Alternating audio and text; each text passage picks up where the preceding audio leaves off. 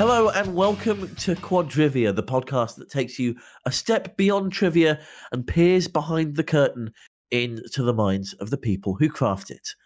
I'm Tipster, host and land penguin at the Pinnacle Larder, floating somewhere off in the Antarctic Ocean. I'm Jacob Pine with Hindsight Trivia in Louisville, Kentucky. There, I'm Jay from Smarty Pints Trivia, based out of Regina, Saskatchewan. And welcome to today's episode. It's been an interesting day already, having read some of the news that's come in from Twitch regarding certain streams. I do think it's interesting, I must say, that they put this announcement out the day after Jason had his French maid outfit stream. To be honest, I think he might have caused it. Yeah, I think that was a direct correlation. I do. I think you think Jason is the reason that we've now got specific rulings on hot tub streams. I mean, the timing is too suspect. This happens every so often. Is that we have someone does something on Twitch or on a streaming platform that is technically not against the rules as written, and then there's this whole huge rush to very quickly clarify there are rules around this. We just haven't told you them yet because we didn't think anybody would do this. I gotta say, hats off to the people that are doing the hot tub streaming. Whether you agree with it or disagree with it, they read the rules carefully. They found out where they could be exploited, and they went for it. And I think it worked out good for them. Maybe not so much Twitch, who's now backpedaling on their rules. Oh my goodness! True. It's definitely a conversation that's going to be had for a while because it's a touchy one. It is a touchy one, and as someone who streams basically in the nude anyway, because all I wear is a scarf, I am so glad there's an exception for animals. Is all I can say. Oh goodness! People who don't watch the Pinnacle Larder are going to be like, "What the heck are you on about? What are you talking about? What? Why do you? What? Honestly, is everything or super intrigued? I think that's your pitch right there. I mean, I think that's how I'm doing this. Yeah, yeah. If you want to see me in curiosity, just has to take over. If you want to see full frontal penguin, well, you are halfway behind a bar. So, I mean, there is some censorship. If you want to see half frontal penguin. Yes, there it is. I guess this new category doesn't quite cover you because so they've created the pools, hot tubs, and beaches category for the hot tub streamers, but I'm not seeing anything about like a Arctic shelf kind of category. So no, maybe you can stick in just chatting. I mean, I'm going to stick to trivia at the moment and quiz shows and game shows because that's what I do. Apparently, like, also, and you do it very well. I don't. Stop flattering me. I'm horrendous. Lower your expectations. You're the only penguin I know that can write really, really good trivia. You are the best trivia penguin in the entire world, and that's saying something. It is saying something. Now I think you just need to do penguin hot tub streams and make even double. Wait, what? What?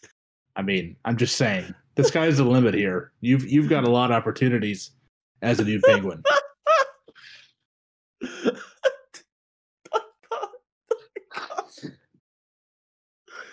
Oh no. So talking about streaming.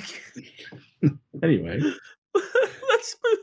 I can't. Someone please take the lead on this. Sure. So yeah, I guess I thought this was a hot tub stream too, but no, we're talking about streaming here. And I guess this is a part two, a continuation of the episode 3 that was on streaming. Yeah. Now we're talking about direct into streaming as opposed to in episode 2 or 3 where they were talking about transitioning to streaming. I guess the first kind of thing we were going to talk about here are different platforms. Yeah, so just to kind of elaborate on what today's episode's about a little bit more. Episode 3, one of the first episodes of the podcast, was all about people who were in live environments moving to the online world of streaming, and I personally feel it's very different starting out streaming than taking an already established audience and moving that online. And that's kind of what today's episode is about, is going direct into streaming, starting out from brass tacks in the world of the the internets. And it is interesting that the Tipster and I both started our trivia careers, or for lack of a better word, on streaming. So we didn't have a live venue before. Obviously, I've played in venues. I've co-hosted in venues, but I've never had my own show that I can say was mine from its infancy, and I wrote all the questions and all that. So it was diving into the trivia world from the virtual side, as opposed to keeping your brand alive when the virus hit and forced you to. So I've been hosting online for just over a year now. In fact, we had our first Flavorversary. It would have been a month ago when this podcast comes out. It surprised me that I've been going for an entire year, to be fair. But it was very interesting starting out because I'm a hobbyist at the end of the day. I don't do this as a job. I don't do this as a stream of income or anything like that. It is very much, for me, something I do as a side gig because I want to. And I feel that's a very different approach to someone who's wanting to get a career in this. I started with a business, so I won't talk too much about starting from scratch. I will say that even from the business point of view, it's always just been a hobby job for me, because I like doing it. And now that I've switched to online, I think I kind of like doing it online even more. That's the thing. That's the thing that I found recently, is that there are some hosts who've transferred to online who honestly prefer it to live venues, because they've kind of got this whole community now, and that's one of the big things about streaming is community, and having that community there, that won't be able to come to their online venue, their live venue, because they're all across the globe. Right. And it's gonna be interesting to see what happens with all this once things get back to some form of normality. Yeah, I think that's interesting because I'm curious to see how the virtual space does when, and assuming this is going to happen relatively soon, the world goes back to pre-COVID times, where you're not having restrictions on, restaurant capacity and stuff like that, or bar capacity, as it is here in the States. But I want to see how the communities that exist online that we've been building for the last year remain, that even when the world goes back to normal, and whether those communities stick and stay as strong as they are now. So I might have a little bit of insight here. So I started online for whatever reason, coincidentally, about a year before a lot of other folks did. That's just because I had my online business, and then I kind of happened to discover Twitch. I was living under a rock and didn't really know that Twitch is for more than just gaming. There's people doing live music and stuff on there. Started watching it, and I said, I quickly got bummed out because I was like, what do I have to offer? Like, I want to stream on Twitch, but who's going to watch me do anything? I can't play an instrument. And then kind of realized, wait a sec, maybe I could do trivia on here. So I started doing trivia in, I think it was May of 2019. So kind of got ahead of a few others. And I'll say that the uptake was not good. Ye- You know, typically a good night was like having 5 viewers, which compared to Hmm. some people on Twitch is really good, but compared to what you see at most online games now isn't that good. Um, Yeah. then COVID hit, and then viewership kind of skyrocketed. And now, like you guys are saying, with things starting to return to normal, I've noticed it decreasing. Hmm. And I am kind of wondering, is it going to decrease all the way to those 2019 levels? Or do enough people know about it now that there'll always be those online trivia players that maybe they don't want to go to the bar? Well, I think for some people, it's a case of they don't have a local that they went to in the before times. I think there's some people who The long, long ago.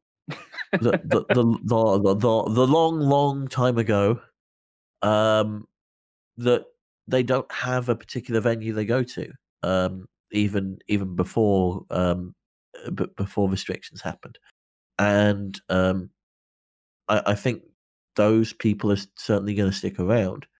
But let's kind of talk about platforms themselves for a second.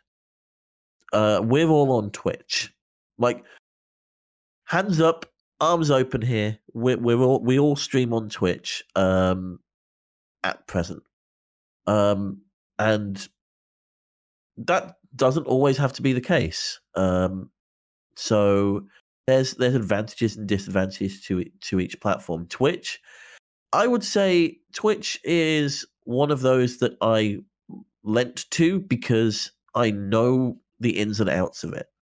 But I was pleasantly surprised when Jay said you just happened to stumble over it. I feel like Yeah.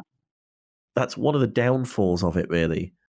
You Is that know, it's when I was looking at building my channel, probably the biggest piece of advice that I saw, and I know it's kind of depressing, I guess, but nobody grows on Twitch. Like, you could sit there day after day and have the best content imaginable out there, and Hmm. no one's going to find you. You know, you're not going to grow. So yeah, you need another kind of avenue of building. So whether that's hearing about an awesome trivia host on a podcast, for instance, Yeah. something like that. To kind of highlight that, actually, there was a statistic I saw floating around recently. If you're getting double figures worth of viewers on Twitch, you're actually in the top 5%. Yeah, I heard that too. Yeah. Which for a normal stream, fantastic, great. You've got people in your chat. For a quiz stream, it's odd because that kind of there's a point at which like the minimum viewership you need to run to even run a quiz stream, like you need at least what 2-3 teams. So at that point you're talking 3 or 4, maybe 5 viewers, as opposed to normal gaming streams on Twitch, which can run with only one person watching. Mm-hmm. So it's that initial pickup that can be quite the issue, starting out on Twitch.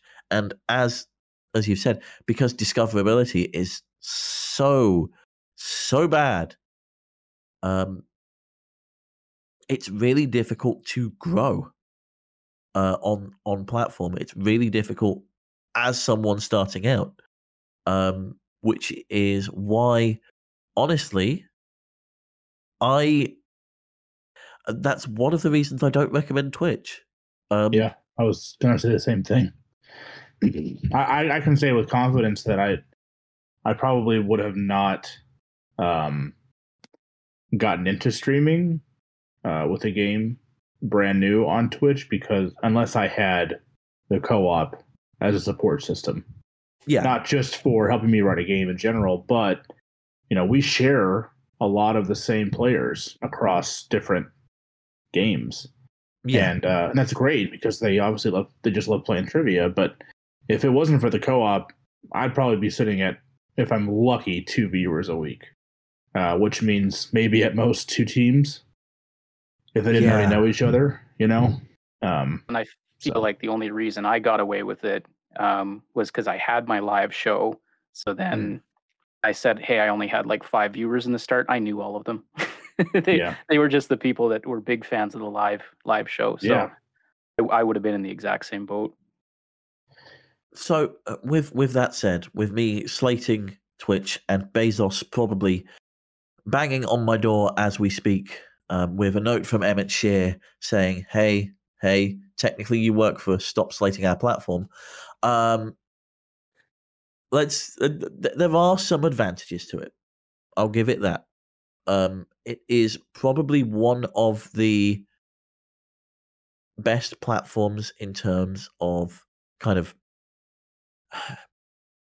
community engagement out of the others that I'm going to talk about, that we're going to probably talk about, because you've got the emotes, you've got like a built-in schedule, you've got it's the only platform out there that is a built for purpose live streaming platform.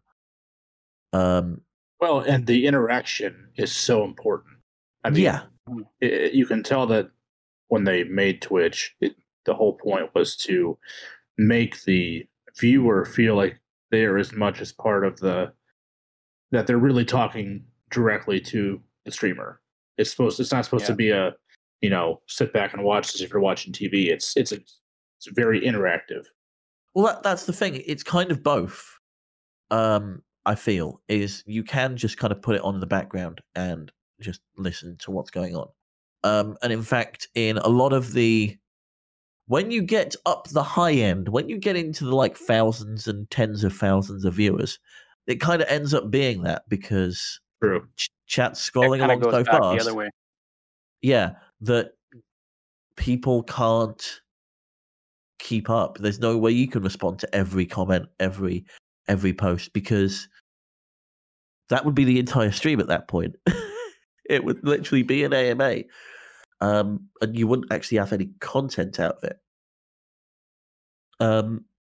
But with stuff like emotes and kind of the way that the chat system's built, and even kind of landing pages and stuff like that, it is very heavily geared towards community engagement, and live engagement.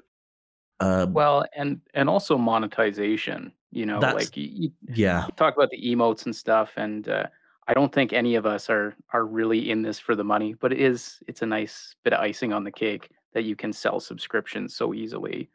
And if you integrate with Streamlabs or Stream Elements or whatever, you can get the tipping button and all that kind of stuff really easily. So that's the thing with Twitch. You don't, until you are an affiliate, you don't get anything out of it in terms of monetary gain. True. Yeah, unless you're just taking straight donations. But yeah, that's very rare. Yeah. But I have seen people run on a donation model and it work.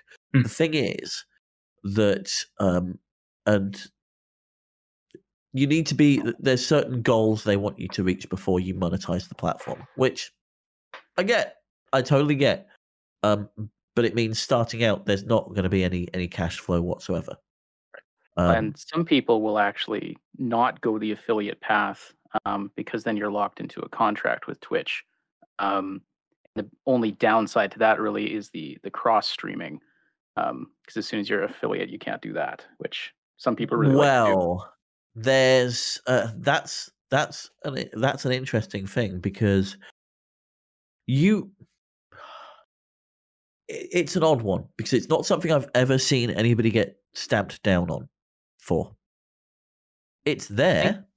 I think you could probably get away with it, especially if you're not one of these multi-thousand viewer streamers.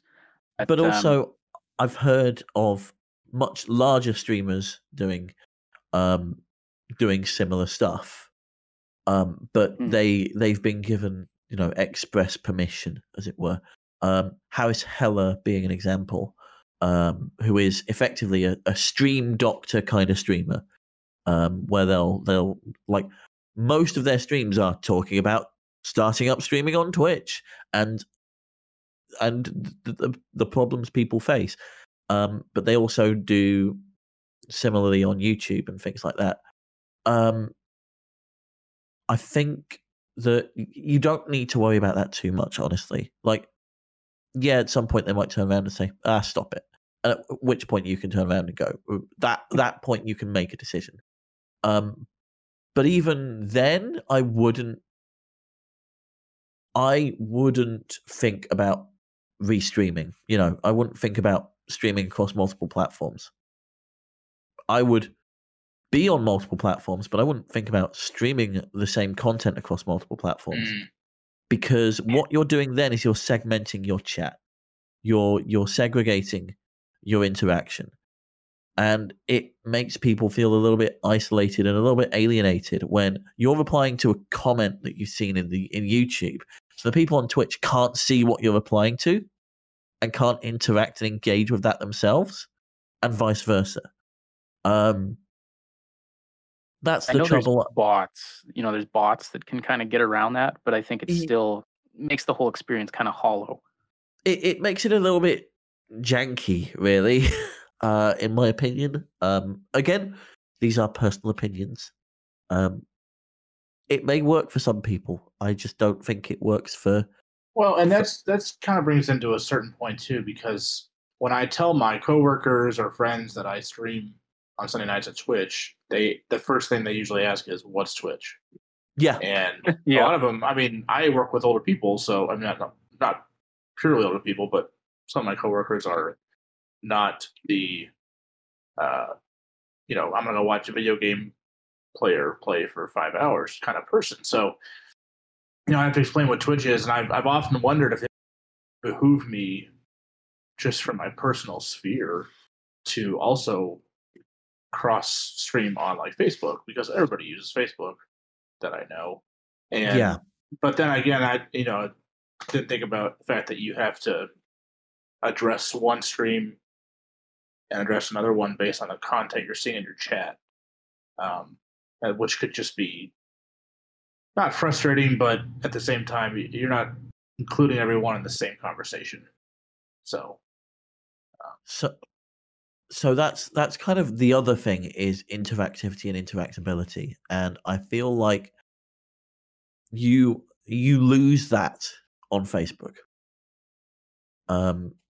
Facebook live streams, I feel like you don't get that feeling that you're all watching something together. Because it feels as if you're just commenting on a live video as opposed to interacting with each other. And that's one of the reasons why I steered away from Facebook originally, is because that's not the feeling I go for. I want to build this community. I want to have this kind of cozy feeling in my pub quizzes where people feel like they're welcome and that they're part of the action. And Facebook doesn't really do that for me. Yeah. No, and I think that if you went to Facebook, there might be an influx of more viewers, at least initially, because I think there's better visibility and more discoverability. Yeah. But I really don't think, I think you're right. I don't think you would get that community feel, and you're going to get a lot of people that are just kind of scrolling by. Maybe they watch for 5 minutes and they carry on. I don't think anyone's really going to sit around for a 2-hour trivia game to the same extent they might on Twitch if they're seeking out that content. Yeah, I don't. I think the public perception of Facebook is that it's not a platform where you stick around for long, right? You read something and you move on. You read something and you move on, or you watch like a 5-second clip and then the ads come up and you move on, because who can be bothered to watch ads on Facebook? And I can't possibly comment on the monetization model of Facebook because none of us have got to the point where that's a thing. But that should kind of factor in and key you into that monetization on Facebook is really difficult. The other big streaming giant, YouTube, is an interesting one, because you've got a website that is mainly used for hosting pre-recorded content. that has now moved into the live space. So a lot of the time it feels like people are doing live videos and then that then stays on the channel as pre-recorded. And it's definitely a lot more searchable. I mean, heck, it's Google, the search people. Like, if discoverability wasn't at the center of the platform, we'd have issues. But again, there is a certain threshold that you need to meet. So YouTube do their interaction in a very different way. They will have a live chat down the side of the stream. But in terms of like emotes and community perks and things like that, they've got this thing called joining, which is basically subscribing, but not where they get access to potentially content gated videos or specific posts or that I can't remember if YouTube does emotes, and I'm gonna have to research this. Joining button. I know they do the super chats as Yeah. well, which I think is just kind of their donation model. It's their donation model. It's their kind of it's almost like their bits model. Mm. But yeah, there's certain perks you get with joining a channel, which is I find the word join very odd in that. But oh The well. subscription was already taken on YouTube. Yeah, subscribe was already taken. I guess they couldn't But take it's essentially the same thing. It's you're getting access to more perks, I guess. Yeah, for a monthly fee. For a monthly fee, exactly. And I've seen YouTube quizzes work perfectly fine. And honestly, out of the 3 on this list of streaming platforms, of open streaming platforms, I'd say it's the best to start out on. Honestly. If I could, the only thing that you obviously got to be aware of is that it's YouTube.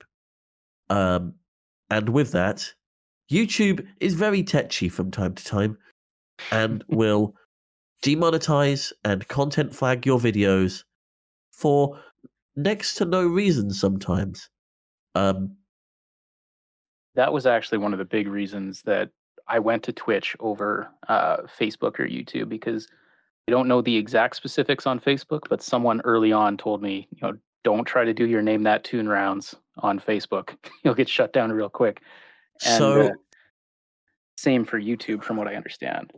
So it's an odd one with Facebook, and we're moving into the realms of copyright here in it, but I want to briefly touch on the policies of all 3 of them. Facebook, if you are a Facebook gaming streamer, and you have, like, if you're part of their partner program, they will cover you on that, but you need to get to that point first. YouTube is very, oh, no, we will shut you down.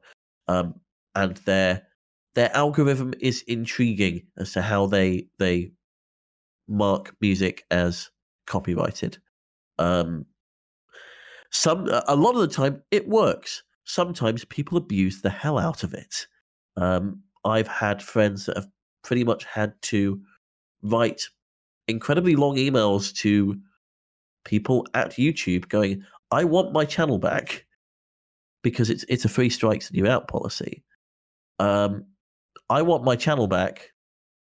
These content claims are false, and there's not really a good dispute method in place. And that's kind of with the industry as a whole. And then Twitch, as long as you're not big, then all that happens is VODs get muted. Like, people watching after the fact won't hear the music. Although there are very smart ways to stop that happening. I couldn't possibly go into the legalities of that because I'm not legally trained. I'm not giving any legal advice whatsoever on this podcast, by the way. Disclaimer. We are not lawyers. Disclaimer. Yeah, exactly, right? We are not lawyers. But it copyright's something we're going to get into on another podcast at another time, because it's this inherently complex and intertangled and mess that definitely plagues a lot of pub quiz streamers. Mm-hmm. Well, I wouldn't even just say pub quiz. I think anybody.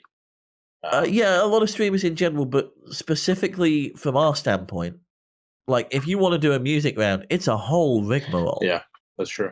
Whereas in a venue, most of the time, you're fine. Most of the time. Let's move on to private platforms now. So, Zoom kind of being the big one in that space. I haven't done any Zoom games myself. I've been kind of Twitch from start to finish. Jacob, have you done any kind of private games on Zoom or anything like that? I have not. I'm just like you. I'm a Twitcher for life. So I have. I'll say that I would much prefer to do Twitch because it's, I'd say, a little more forgiving. Everyone's there for a free show, and the people that really like it might throw some bits or some donations here or there. At least from my perspective, when I'm doing a Zoom event, these are paid private events, so the bar is a little higher, I guess. Zoom as a platform, I think works, but when you're using it, you kind of quickly discover that it's not really made to do what you're trying to make it do. Yeah. So the way that I usually go about my events, you know what, I'll tell you about the perfect world of Zoom trivia and what it would look like. What it would look like is I share my screen to all my Zoom participants, and they can see the trivia presentation that I've painstakingly put together. Then what I do is I put them all into breakout rooms so they can chat with their team freely, and then they can answer the questions, and then bring them back in after to figure out who won. Unfortunately, with Zoom, what you can't do is you can't share content into the breakout rooms. Like, you can't share your screen into the breakout rooms. So, that seems like a huge oversight, though. It is, and I from what I understand, it's something that other platforms like Microsoft Teams or what's the Google one, Google Meet, are trying to fix, because this also has some implications for people who are trying to teach online lessons through these platforms. But so what it means that I need to do is one of two things. I either run through the questions with everybody in the same room, and then I say, okay, you guys are going to the breakout rooms now. Hopefully you remember what those 10 questions were, which they don't. Or I just forego breakout rooms altogether and just say, you know what, we're all in a big room together. You can see your friends. If you want to talk to them privately, maybe send them a text. Or in my case, the software that I use, that I wrote, has a little chat room built into it. So I kind of hate Zoom for that reason, because it's so close to being perfect for what I want it to do. And it's just that little bit off. Yeah. So yeah, I prefer Twitch because I don't have to worry about those problems, and it's a free show, so people don't worry about the shortcomings. But when I put people in breakout rooms and they say, hey, I can't see the questions anymore, I just have to say, sorry, or give them a PDF of the questions to look through while they're in the breakout room. So not perfect. Yeah, so that for me is kind of a big problem, especially considering I do myself and Jacob. I think you do 1Q 1A, yeah. So one question, one answer. Yes, correct. Yep. So we'd have to do the question, send them to breakout rooms, bring them all back in, do another question, send them to breakout rooms, bring them all back in. It's not efficient by any means. We'd have to change up the entire format of our quiz just to work.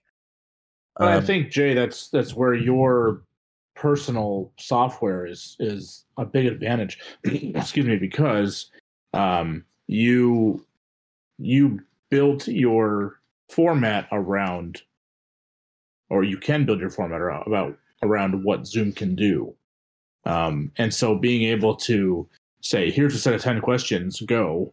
That what Tipster said, that just would not work for our one question, one answer format. So I think that you've mastered Zoom as best as you can, as much as you're able to, whereas Tipster and I don't really have a choice. If we did that, we wouldn't have viewers for very long, put it that way, because our games would last 4 hours. So we do have people in the Trivia Writers Co-op who do just Zoom games, and it works for them.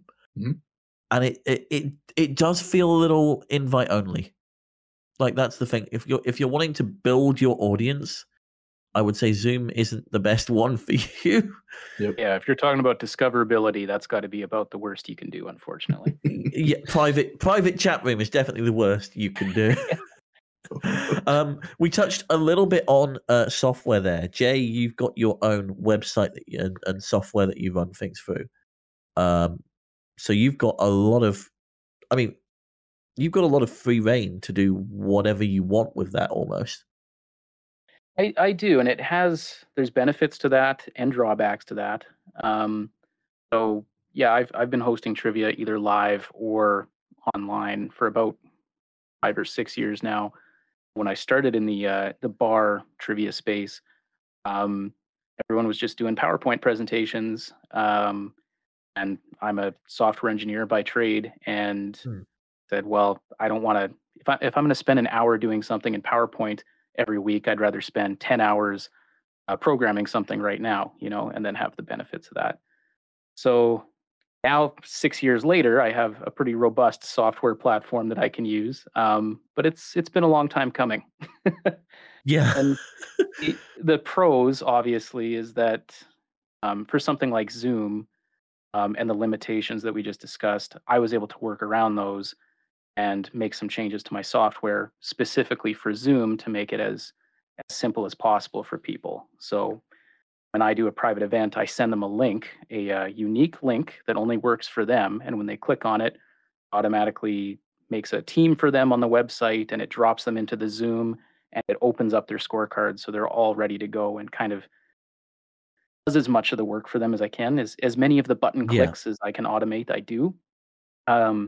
Downside is that when I see you guys using Triv now, and I see how simple it is to use, and how good looking it is, and the fact that there's I don't know if it's just one person or a couple of people writing it, but there's all these new features coming out, and for new features to come out on smartypints.ca, I need to write them. And I don't do it very often. So Trip. I'll be honest, Jay. When I started out, I was kind of looking at the way you do things in Smarty Pints and going, yeah, I can do that. And then I was honestly considering getting in contact with you and seeing if I could use your software. And then I realized that that's somewhat out of my price range. It's probably the best way to put it, as someone who's just starting out. And I totally get why you charge for it. I'm not slighting that in the slightest. It's just that I am definitely not at the stage. Especially I will say that out. At a certain point, I was charging bars to use it. Now I've made so many changes to make it work on Twitch. I don't even offer it anymore because it's so hard coded into my Twitch channel. But at some point, when I get through the list of 500 bug fixes I need to do, I do want to release it to the trivia community as just a tool, kind of like Triv now. So it's coming someday. Well, that's good news. That is. I don't want to discount what Triv now does. It's a wonderful platform, but I think that's great, Jay, that that you're allowing us to see a different perspective and kind of how you do things. I think that's really cool. So the only reason that it's not available now, I just have so much work to do. That is it's so far. Fair enough. understandable. Yep. Don't worry about it, honestly. But yes, we brushed briefly on Triv Now there, and that's the platform that I certainly use, and I think Jacob, you use Triv Now as well. Yes. And we've kind of got in the Trivia Writers co-op, we've kind of got a direct line to the developers as well. And so yeah, like I'm rolling up my sleeves here and showing you that I do have some connection to them in some way, and therefore this may be slightly biased. But as a 1Q 1A trivia platform, it's pretty much all there. Yep. It takes the administrative part out of the host. I don't have to worry about going through sheets of paper and grading by hand while keeping everybody happy, while putting questions up. I mean, it's the one man show's blessing. Yeah, it's definitely something, and as a new host starting out, it's definitely fairly easy to get to grips with, I feel, especially now that they've brought some new stuff in that makes it a little bit more intuitive. The new host website as well. And it's, it's free for the most part. Yep. And fully personalizable. Personalizable? Is that the word? Personalizable? Personalizable. There we go. Got there eventually. But the idea that you can now kind of add your own touch to it to make it feel like your show as well. Not just on the screen that you're broadcasting, but also on the tablets and on the desktop. So that you've got your branding in the background, your image there as well. The major drawback with it is 1Q1A. And it's only 1Q1A. Although I've heard that the developer is working on it's in alternative the pipeline. Format. Yeah. I'm not going to say it's first up on the next block, but it's envisioned. So. Yeah, it's definitely in the pipeline. There are certain, and as I said, direct line to the developer on this. There are certain features that have been asked for that are a lot more complex to put in place, like this, because you're basically changing the entirety of the way the software works, in a way, to accommodate a different style of pub quiz. So that's the only downside currently that I can think of. I think also there used to be quite a bit of a hassle hurdle with getting players involved. There isn't so much anymore now that the website's up and running. All you've got to do is send them a link and then they sign up for an account and then they're in. So it's starting to shape up as probably for me, the biggest trivia hosting app for pub quizzes. However, I am aware there are other platforms out there, Kahoot being one of them, which I have qualms with personally, because it's either multiple choice or auto graded. There's not really any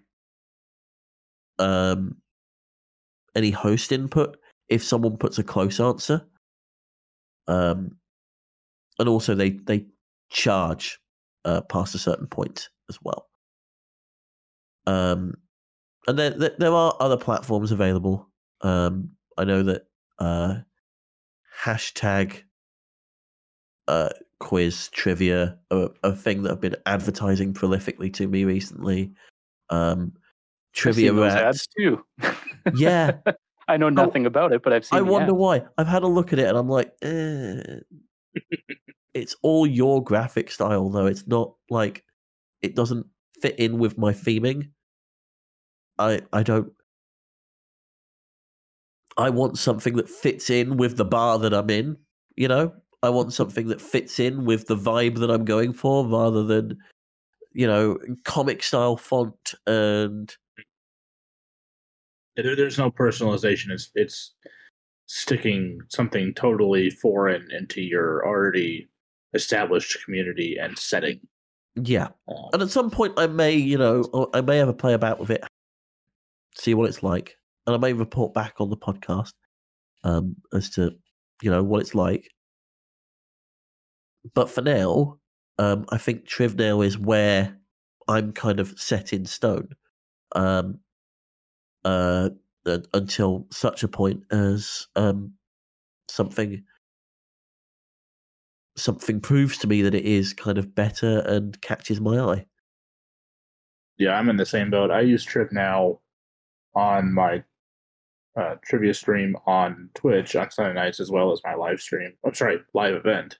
And both audiences find the app to be extremely user friendly. Yeah. And at least for the live venue, very COVID friendly. My bar owner really likes the fact they don't have to get up and, give their answers to me in hand, or there's not a lot of foot traffic. It's so it has its benefits, not just from the trivia standpoint, but from the way the game is played as well. So the other huge thing about it for me is that it's very clear in its presentation, both on the desktop site and in the app. They get the question, they get a timer, they get a box to put it in, they get a big submit button. Any picture clues will go straight to them on the desktop or on the app, rather than them having to look at the screen for the picture clue. It is kind of, theoretically, they could play without even watching the stream. Like that's the great thing about it. Doesn't sound like a great thing, but that's the great thing about it. If stream cuts out for whatever reason, they can still take part. They're still there. Absolutely. Yep. And there is kind of integration built in with Twitch, but that's that's another episode right there. That's another episode that's gonna purple screen of death. I'm getting really riled up about that at the moment. I just, whoever's idea that was, I'm writing a strongly worded letter. But yeah, it's kind of an all-in-one platform for me, and I just need to get used to the recent update, and make things work how I want them to with the new one, and I'm good to go. So that kind of brings us to another point. Tipster, I know that you have a very unique screen that you stream to all of your audience on Twitch, in that you have a full-on, beautiful, might I say, bar, very detailed, with a TV that sits above you, where you place your Triv Now screen that the audience would see if they were in a live venue, for example. Can you talk about kind of how you utilize the behind-the-scenes software to make that happen? Okay, so let's actually go into streaming software in general here. There's kind of three main contenders in terms of streaming software. From a free standpoint, like, there are streaming softwares out there that do charge money and are, more suited towards TV and large production broadcasting. But for somebody starting out, if you're streaming on Twitch Studio is kind of okay. It does the job. It's designed for first stream, starting out. It does a lot of the setup for you, and it's very much kind of back to basics. in terms of what you can do and how you do it. Then kind of moving towards a little bit more advanced, you've got what's affectionately known as Slobs or Streamlabs OBS. Slobs, which takes a little bit more of it gives you a little bit more flexibility, but in exchange, it is a little bit harder to work with. There's more that you have to do in terms of setup.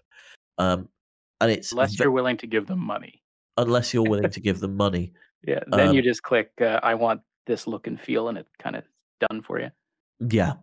But it's very heavily integrated into the Streamlabs kind of ecosystem, if we're calling it that. Streamlabs, by the way, are a website that do they're pretty much a stream utility website that do a bunch of like chatbots and the good kind of chatbots most of the time, and overlays and alerts. So if someone donates to you, there'll be a sound and a noise, and something will come up on stream saying thank you for your donation, blah blah blah, blah blah blah blah, much money. And that's kind of very heavily built into that platform. The one that I use purely because it's got a lot more flexibility.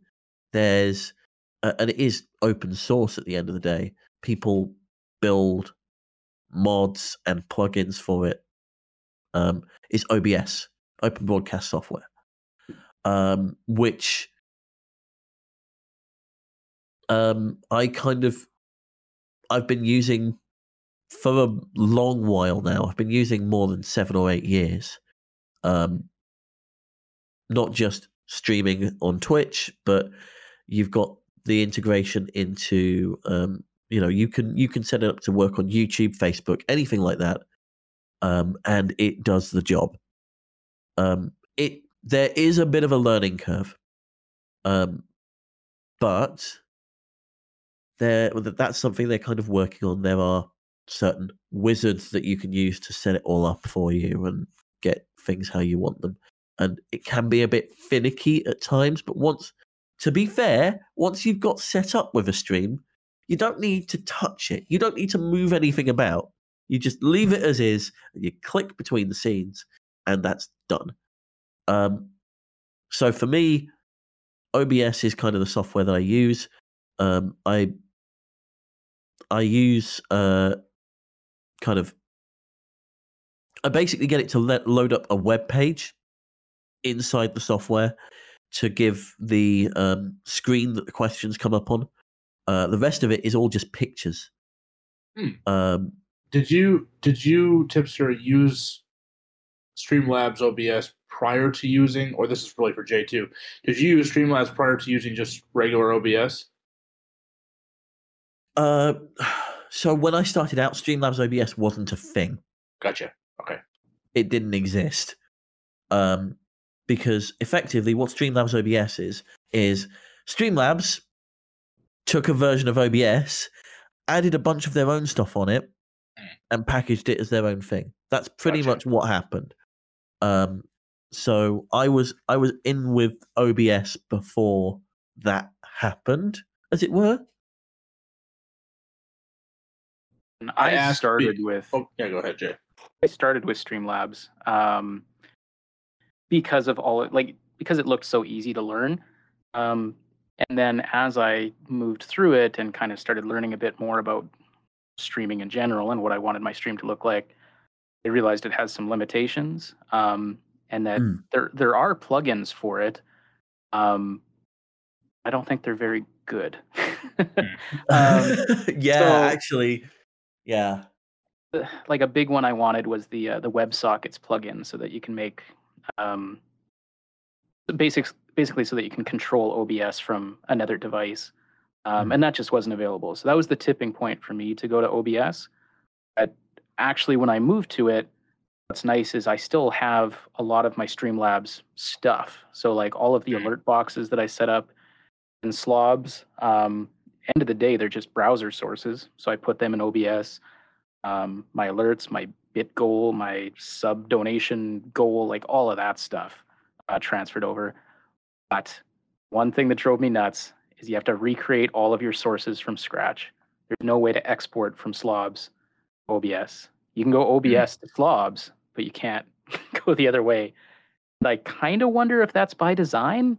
You know, maybe to people that are on the fence about leaving, being like, "Oh, well, I'd have to rebuild everything." You know, so that was kind of my one big issue. But keeping the alert boxes was nice. Yeah, I think I'm one of those people that I currently use Streamlabs OBS.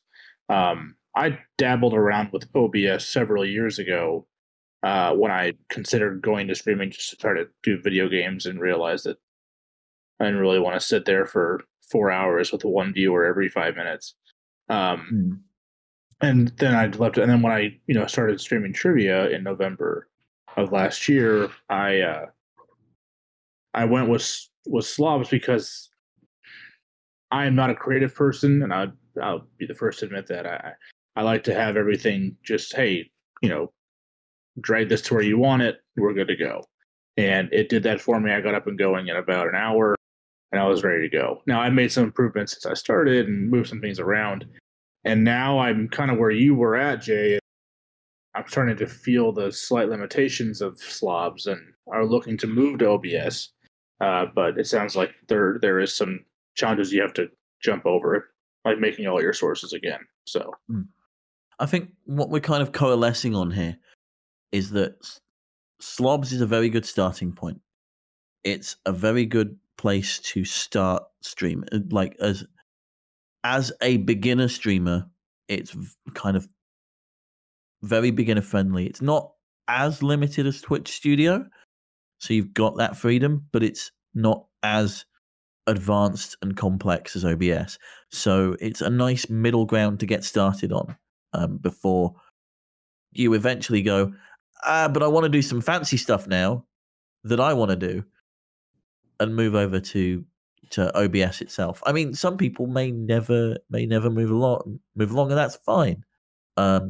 It's just that I like having the extra control and being able to do the flashy things like make the camera zoom in on my screen and my penguin face. That's kind of what and those kind of things you can't really do in Slobs right now, at least from my experience. So once you get to the point where you're like, okay, great, I've got the basics down. Now I want to do something funky. Now I want to do something, all out. That's when you need to start looking at moving over. Yeah, I do really recommend it to people that are starting out because, like you said, Jacob, if it only takes you an hour to get up and going, like, why not? And then stream for a while and see if this is your thing. Yeah. I mean, it everything is there. You can throw in your tip jar. You can throw in your integration into PayPal if you want to take donations. Obviously, once you become affiliate, at least from the Twitch side, all of your subs come in there. I mean, it's all on one screen, and as long as you've got real estate on a screen to put it on, then it's all there. But I think there just comes a point where you're like, man, I really want to do this, but I can't do it on Slobs. But I think that's going to move my stream to the next level in terms of interactivity or entertainment. You just kind of have to bite the bullet and make that move. But I think it's really good for beginning streamers because there's no time to get set up at all, and it gives you the knowledge of how to manage your content and interact with your audience at the same time. Well, speaking of content and interacting with your audience, one of the big things with streaming, as opposed to a live show, is the difference in engagement. because you're not there in the room in person. They're not there in the room in person. You can't really see what they're doing. You know, if they're sitting there bored, twiddling their thumbs, or if they're actually like really trying to scratch this question out. So in terms of engagement, like what kind of things do you do in a stream to keep people entertained when they're not really puzzling over that hard question that you've just posed them? So between or during questions, I mean, I get quite a bit of mileage out of the Channel Point Awards on Twitch, and people playing goofy sound effects and goofy video clips and messing with my camera and those kind of things. Oh yeah, I forgot about that.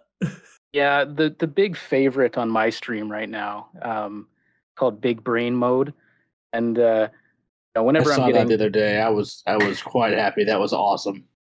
so this is whenever I'm being maybe a little pedantic in the marking or something like that. Someone will redeem this one, and again, this is something that could only work in OBS and not slobs. But they redeem it, and then through some camera filter trickery, my forehead grows about 8 inches, and so that's one that I seem to like. So I think that's kind of like a broader category though of awards and those kind of things. Hmm. I guess the other thing would be just interacting with them, and I'm sure you guys have at some point read something on Google about how to be a better streamer. I know when I was starting out, I read a million of these stupid Oh things, god. and Yeah. they all say, if you're playing a video game on Twitch, you're just supposed to narrate every single action you're doing. I find that's kind of what I end up doing on my stream is I'm sitting there talking about nothing. And whether that's entertaining or not, I don't know, but people seem to be coming back, so maybe it's worth it. I would say that beats you sitting there, eyes glazed over on your screen, reading a question and waiting the full, timer in silence for them to Yeah. give their response. I mean, there's multiple scenarios here, right? So there's the scenario that chat is interacting with you, that they're posting stuff and they're doing, they're redeeming channel points and stuff like that, and that's kind of very easy to bounce off and riff off. But when there's kind of almost dead air, you've got to work to kind of fill that. You've got to find something to talk about, even if it's the most mundane thing you can think of right now.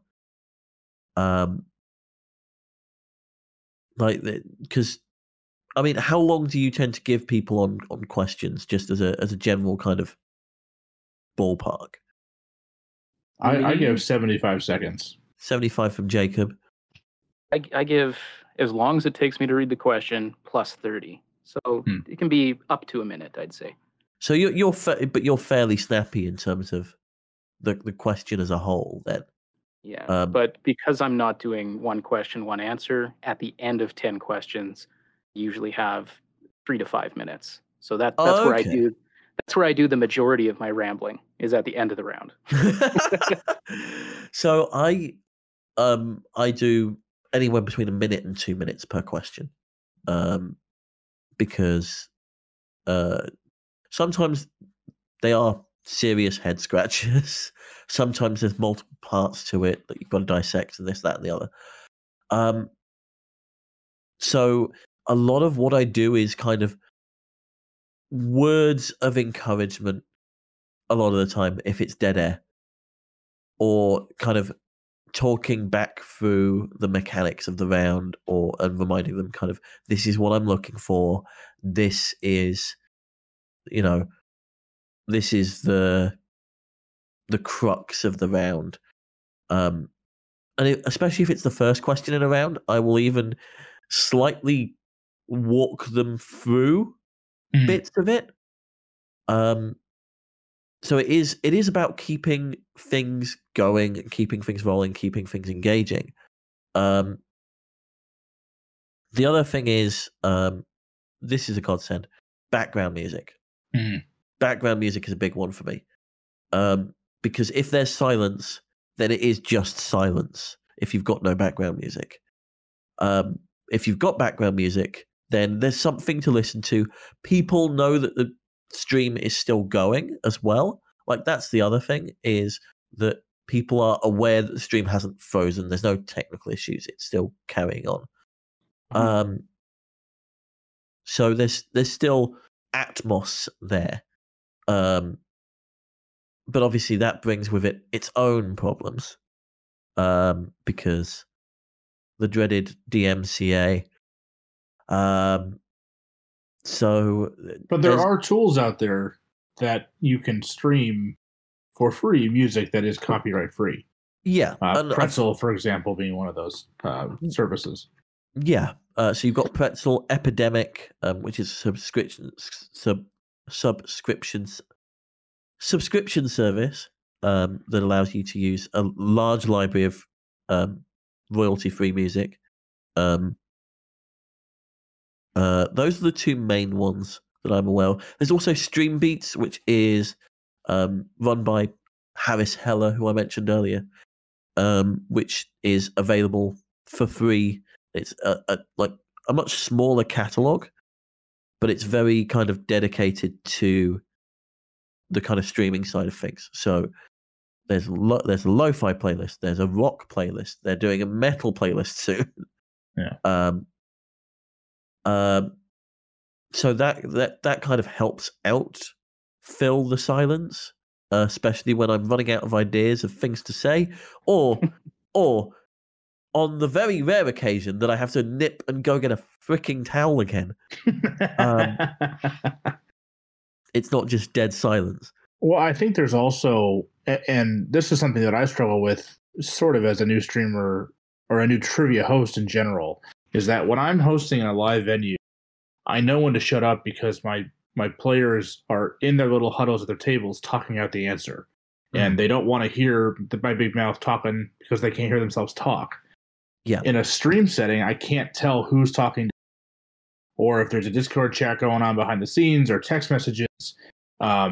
So maybe me talking is them mute the stream for a minute just so they can hear each other talk and work out the answer to the question, which is just a constant struggle because I don't want to be yapping the whole time while they're trying to think out the answer. But I also give 75 seconds, and based on the speed that I get my answers in through TrivNow, I want to make sure that those who have answered are probably just sitting there waiting for the next question. So I try to maybe talk to someone I know on that team, or sometimes I'll talk about some of the answers I've gotten. If someone just put a bogus answer and they obviously didn't know the answer, wanted to be funny, I could just make a little remark about that, stuff like that. So yeah.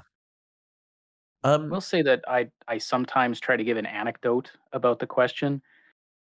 That's tricky because you don't want to give anything away, and kind of the best anecdotes might be about the answer. So I struggle with that sometimes too, which is maybe a little easier for you guys because you're doing one question, one answer. So then when you get to question 2 and you have nothing to talk about, you could talk about the answer to question 1. Whereas I've kind of got 10 forbidden topics in a general trivia round. Yeah. That's rough. But then again, you've got less time between those questions as well. You've got like 30 seconds thinking time. And then yes. I mean, you've got 3 minutes of air to fill at the end. Is the trouble. Well, that's when you just turn the big brain on and just go to town. Yeah, that's why I have these things to distract people. Oh, these little toys and mini games, yeah. There is one other toy or mini game that I've put in place, which is because I like doing software and it's kind of my thing. In my chat, you can actually just type ! quiz at any point. It'll spit out another random question for you that is not part of not part of the game. From the the catalog of questions I have, it'll just grab one, whether it's a good question or a bad question. It'll spit it out, and then you can say quiz answer if you want to see the answer. So sometimes that's a really good idea. Sometimes people keep themselves busy with that too. I like that. But that's the thing. It's busy work, really. It's trying to keep them, trying to keep their attention for long enough that I mean, usually when someone starts a quiz, they tend not to leave midway, but sometimes they do. Sometimes they up and leave partway through. One of the two kind of big points where you're filling time are your pregame and your break, if you have a break, that is. So how do you deal with those as a streamer? I feel like I got to let Jacob go first here because once you get me talking about halftime shows, I won't be able to stop. Oh yeah. I do 3 rounds of 10 questions. So I get through 2/3 of my game before I take a break. I really try to keep it to 5 minutes. It's really for me to just get a hold of myself. Not that, I mean, streaming to a certain extent and hosting in general is, you got to put on a face, you got to be the host, you got to be the entertainer. Having a 5-minute breather just to collect yourself again, I think is super important. Because I'm doing an 1.5 hour, 2 hour long stream, and I know that that's small game compared to some of the other people who do these 4 and 5 hour streams. But that's just kind of my style, and it gives people a chance to get up and go to the bathroom. They're not going to miss any content. And I keep music going on in the background, and that sort of thing. I don't have a game that I give or a halftime round or anything like that. It might be something I might do in the future, but for right now, that's basically what I do. So for me, and I'm gonna jump in here before Jay jumps in with their halftime stuff. So for me, with any kind of break or leading into or out of the quiz, there's always a ramp in and a ramp out, right? So you chat, you keep chatting for the start of the break. Kind of, we're gonna have a break, yada yada yada. Get take 5 minutes to go grab what you need to grab, go to the loo, do what human people do, and just take a breather. But then with about a minute to go before the end of the break, I'll ramp back in and start talking again, just so that people who have it on in the background and are doing stuff elsewhere in the house will hear, okay, he's coming back soon. Okay, they're coming back soon. I really need to wrap up what I'm doing, or I really need to, I've got a bit of time, but it's more of an audio cue to people that we're coming back. Also, it's nice to be able to chat to people outside of the context of the quiz as well. Just to be able to go, hey, how's your day going? You doing all right? How's the weather? I don't know. I can't come up with stuff off the cuff. But usually you can have a bit of a chat with your viewers and your players. And I don't get to do that during the game itself a lot of the time. Usually everything is focused around the questions and the answers. When chat interact with me during the game, it's usually about the question.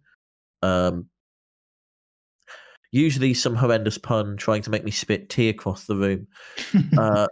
Or which is the best thing, by the way. Oh my goodness. People live for that. I've been doing this thing recently where people can earn bonus bickies, bonus biscuits, for various things. They get one for turning up at the start, one at the end, and there's various bonus ones that they can get throughout the stream. I really dread giving out one for people who can make me spit tea. For putting a comment that's so funny that it makes me just kind of need a towel. But at the same time, it's funny. I have yet to actually suffer any harm out of it. Yeah, I would hate to see the day that you spit out your tea and ruin your entire electrical setup in front of you. That would not be a fun day in the Tester household. It would not, and you know for a fact that the next stream would be from a crappy laptop, Yeah. and with a giant donation bar at the bottom, going, "Hey, I need a new computer." Exactly. It's all your fault. This is all your fault. You did this. But that's kind of the key thing for me is that ramp in and ramp out of the quiz itself. In terms of turning off, I don't. I don't turn off during the break, because it takes me time to build into my hosting persona that I don't have enough time to go out and back into it.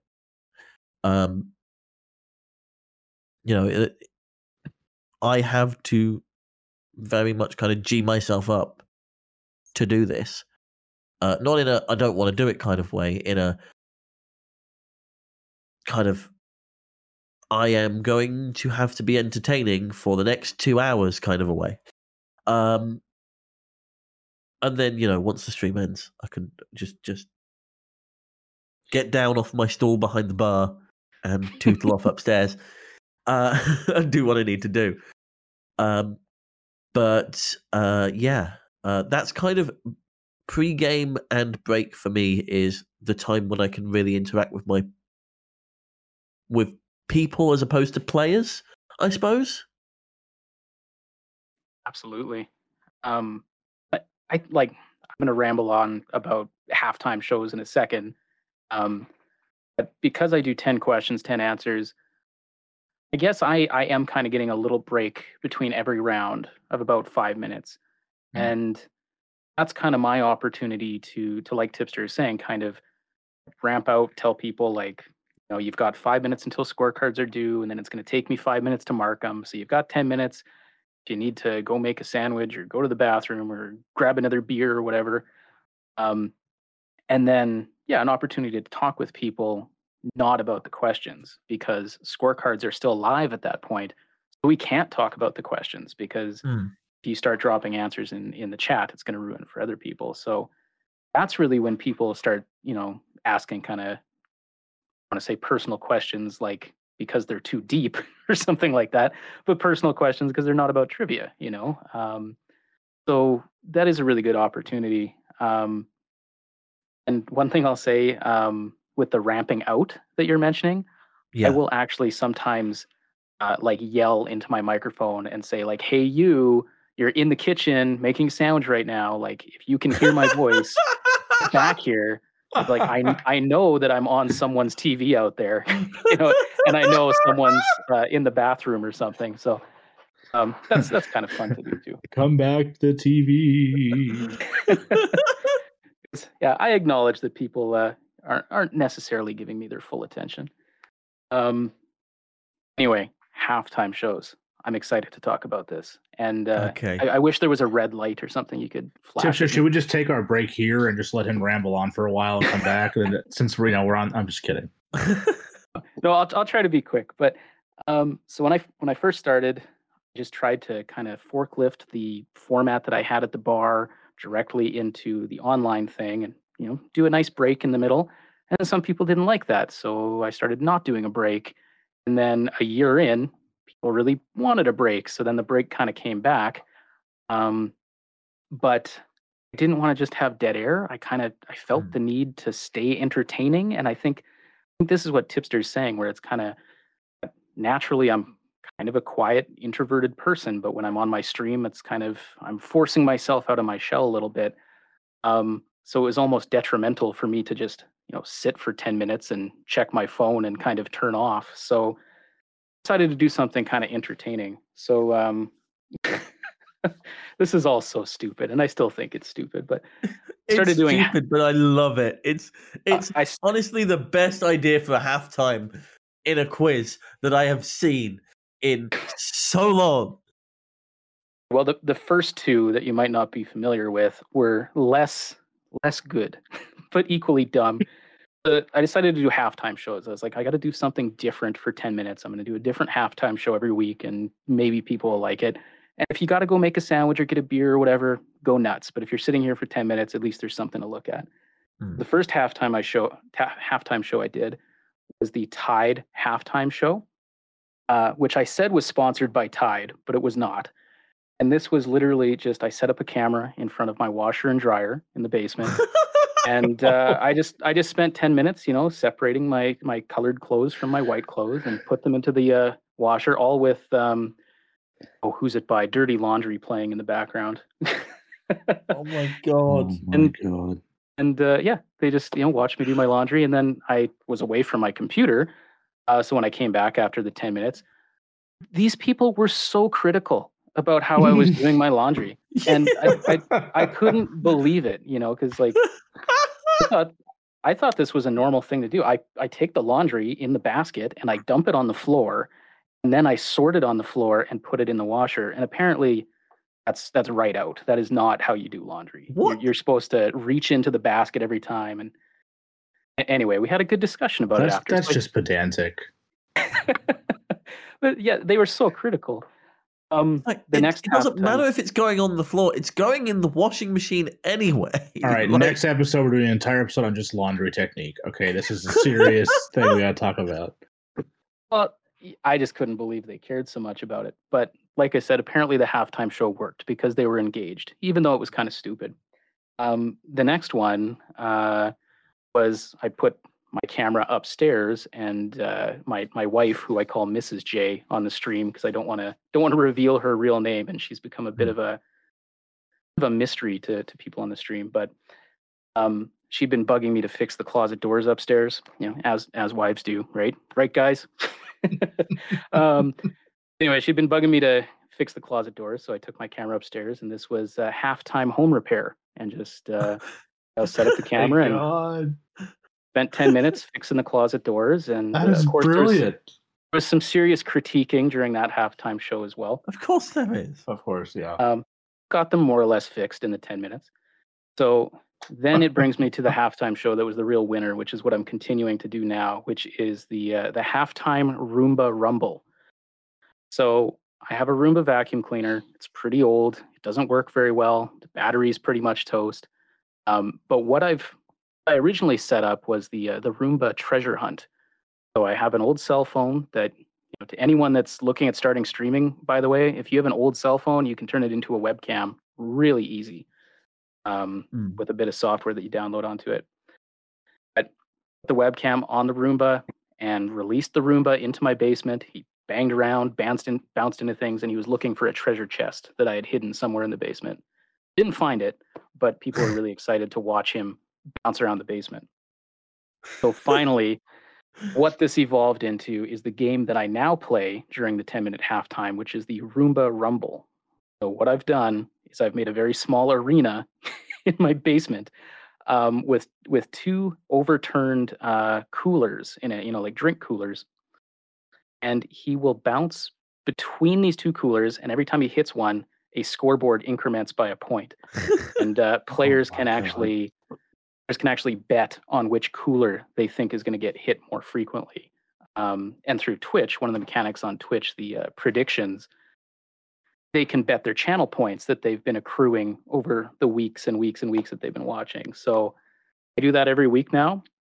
They love it. I notice a spike in viewership right before the half. Then I notice the viewership decline directly after the half. So I think there's some people that are there just to watch the vacuum cleaner game. But that's what I do. And I think, yeah, for some people, like Jacob said, like maybe you need that break. And I totally get that. When I started streaming, I felt like I kind of needed that break. Now I've kind of tried to turn it into a creative outlet, I guess, for something else. To keep people entertained, even if it is something stupid, Like, something to watch. But it's not stupid because people are coming to your stream strictly to watch that. That is brilliant. Absolutely brilliant. I love it. Yeah. I still, because I occasionally stumble into your stream, Jay, and it's like, why are there them? Huh? Came for trivia, stayed for the robot wars. Numbers go up. Okay, that's fine. Yep. That's the thing. Some people will sit there and watch a number go up, and that's perfectly entertaining to them. To touch on briefly something you talked about there, channel points. Yes. For context, for people who don't know Twitch, channel points are something you earn through kind of watching the stream. It's kind of a stream loyalty card almost. And through those channel points, you can redeem various things that the streamers kind of put on. And one of the new things they brought in was predictions, and as part of those predictions, you can now predict whether a Roomba is going to hit the red cooler or the blue cooler more frequently. Just time break. To gain more channel points, to do funny things like make Jay's forehead 8 inches tall. Yeah, I mean, in the end, that's all they're really worth. But it's the number of times you can do that, I guess, that goes up. Yeah, That's fair. It's awesome. The final thing I kind of want to touch on is kind of branding, almost marketing, the look and feel of your stream. I mean, Jacob, you've got the kind of eyesight chart. Jay, you've got the monkey, and I've got my own bar floating in the Antarctic Ocean. Would you say that having a brand is kind of a key thing to being a pub trivia streamer? I would say yes, strictly because, well, Jay had obviously had a jump start on it, but once the pandemic hit and everybody moved over to a virtual platform, it's good to have a brand that can help you stand out. I think it's. I tried to use my hindsight question of the week and my subsequent animation that I use, which I always can't pronounce it, but the thing that goes down in front of your eyes when you're getting your eye test done, that actually Jay made for me. Jay, thank you so much. I still love it. It's a big hit. But that's something that people remember in my stream, and it's a mechanic that they know is going to happen week after week. And I've transitioned that over to my live game as well. They always ask, when's the hindsight question of the week? Because we know that's going to come up, and we know that's going to be a thing, and that just ties into my shtick. That's my thing. That's what people remember, and I think that has so much to do with your success as a streamer. Because if you're just a humdrum guy sitting up there reading questions, you're not going to retain anybody. You're not going to be entertaining. I think branding is huge. I wouldn't say it isn't entertaining. I'd say that it's less memorable. Yeah, fair enough. Probably how I'd put it. Yeah, like you can be perfectly entertaining and be a humdrum, like run of the mill person whose name is John the trivia guy. But people are going to have a difficult time going, oh, who was that person that we watched last week? Oh, what was their name? I think that's kind of the thing, is that the only time you don't really need a brand is if you are the brand, but then you're right, that's kind of less memorable. And then also having a brand allowing you to kind of exist on these different platforms, like my Facebook page is all branded the same way as my Twitch channel, as my Twitter, as my Instagram. Because you can't grow on Twitch, like we've been kind of talking about, I need to make sure that when people go to Facebook and they see the beer drinking monkey, they know that's the same guy as the Twitch guy, or the post they saw on Instagram or whatever. So yeah, it kind of helps with discoverability too. I mean, especially because I believe there's more than one Smarty Pints, right? Am I right in saying that? There are. I think it was the last time I was on the show, I actually told this story, so I won't repeat it. But I got a phone call from someone looking for the other Smarty Pints down in the States somewhere. Oh, yeah. Yeah. Oh, it is a common name, apparently. Meanwhile, for some known reason, the Pinnacle Larder is not taken. I was surprised at that when I started this out. It's such a good name. I mean, it took Corey 10 episodes to actually get the joke. But still, yeah, I think that the key thing is kind of discoverability and kind of having that cohesion across platforms. So A, people know it's you, and B, so that it's memorable, so that people have that mental image of, because my Twitch profile picture used to be a 1 made out of ice, because my Twitch channel is T1PSTER.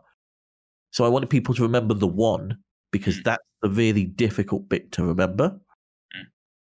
After a while, I've kind of given up on that because I've got other ways of getting people there now.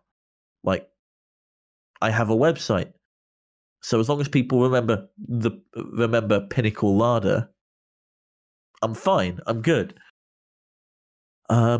So yeah, I'd say branding is a huge part of it. I mean, it's not the be all and end all, but it will certainly help you grow a lot quicker. It can help, I think, when you're creating your stream, for instance, like when you're just looking at that kind of black canvas and it's kind of like I could put literally anything there. Oh, yeah. If you have almost some rules for yourself set out with a brand, that can kind of help. Like with the monkey that I use on everything, I have a hex code for the blue color and for the yellow color, and that's the blue that I'm going to use everywhere, and that's the yellow I'm going to use everywhere. I've got a font that I know that I'm going to use for everything, and now I have a bunch of images that I've commissioned from a friend that I use everywhere. So I think once you kind of have some of those pieces in place, it makes some of that stuff easier too. If you're making a poster, same kind of thing. You might just freeze when you're like, well, how am I going to advertise tonight's trivia? Where am I going to start? But you know what? I've got some assets. I've got a color palette. I've got a font. Like all the work is pretty much done. You've got the pieces. All you need to do is put them together. Exactly. Yeah. So that's the other thing that can really help with having a brand, is that, yeah, you like half the work is done for you. I don't think I've ever made a poster. Thinking about it now, like I've never made a poster. I've always just done like a post and then an image of the bar, because like that's my whole image, is the bar and the flag of the Pinnacle Larder, a small little iceberg that is floating, and kind of the lore and mythos around the Pinnacle Larder, strange as that sounds. I will say I love that you have a narrative with your stream. And I'd like to see, I don't know, the inclusion of side characters maybe could be fun, or yeah, the lore of your like setting is phenomenal. That you have like, you actually have sidekicks that have jobs and they carry out duties for you, and you have like commanders of navies and weaponry and all this stuff, and like you're just here asking questions in a bar, but no, we actually have an entire military behind us. No. We don't have weaponry. Okay, we come in peace. Okay, we just have questions that need to be answered. Okay. But yes, we do have Captain Waddles, who is the who steers the good iceberg Pinnacle Larder. We have we've got General Rafters, because once I came up with Captain Waddles, I had to have another character to kind of riff off them and play alongside them. And we've got Humphrey, who no one ever sees. They're just talked about, because they don't do that social media stuff. Like Old and Crotchety or something, or they're just, it's not their thing, and that's fine. Fair enough. Yeah, that's perfectly okay. And then there's me, who is the kind of overarching host, land penguin, the thing that gels this narrative together. And this is stuff that if you'd have told me this a year ago when I first started hosting, that this is where I'd be now, that I have this entire kind of island that has its own narrative, I'd be like, what? Why?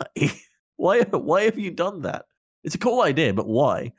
And the honest answer is it kind of naturally evolves. People ask questions, I come up with answers on the fly, and that is canon now. Like, that is gospel. That's how a lot of this works. Like, General Rafters came about because somebody asked, are there other penguins on the island? And it's like, well, yes. I'm glad you asked. Allow me to give you this entire book of Tipster's lore. Sit back and relax. I love it, and it is branding, and it's intriguing. Like, even hearing you say these things now, I'm like, I need to stop by Tipster's stream more often and figure out what's going on. Oh. So even then, I will weave the narrative into some of the rounds as well. Like when we did Broken Karaoke, I said that I sent General Rafters on a mission to go and recover Lee Broken Buzzer's karaoke machine to borrow it for a round. Now, unfortunately, not Broken Karaoke, sorry, it was Out of Time. Out of Time.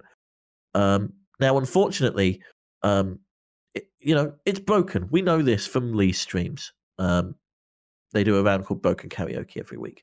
A question called Broken Karaoke every week, which is based heavily on the House of Games one. So I, being the inventive penguin that I am, searched around for odd parts in the larder and tried to fix it. Unfortunately, I happened to use bits from an old time machine I had lying around.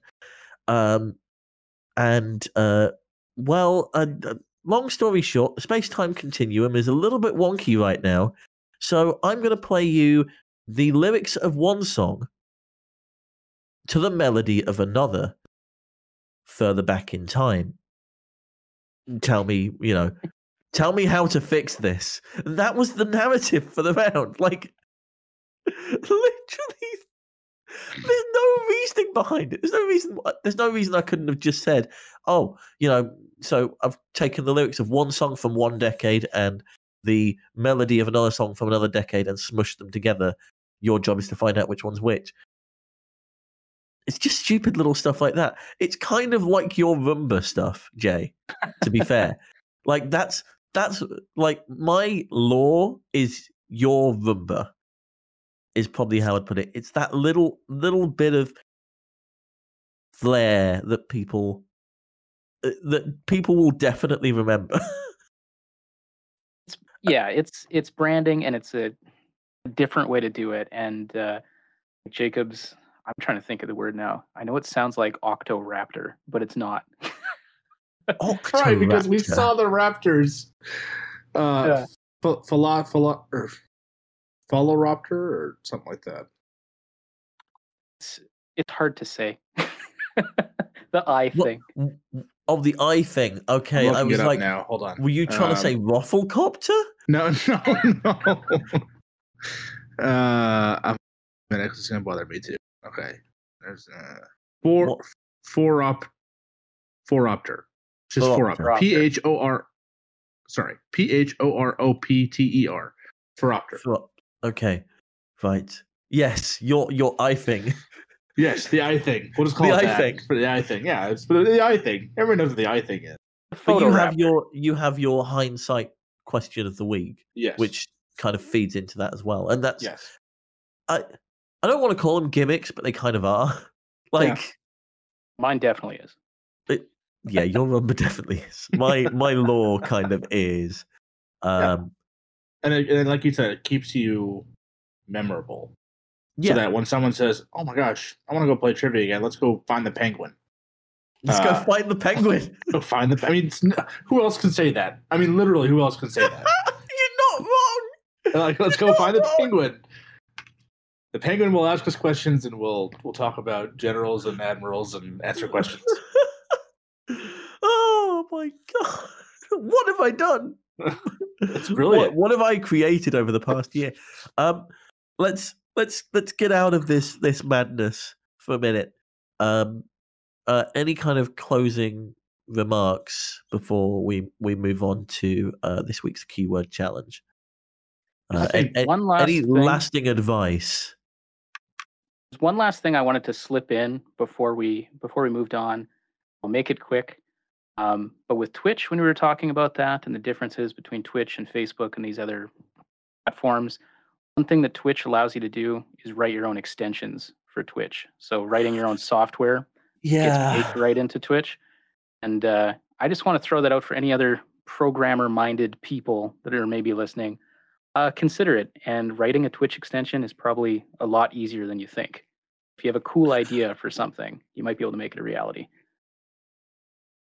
I mean, yeah. Maybe don't do it as your first foray into programming. Is all I'd say.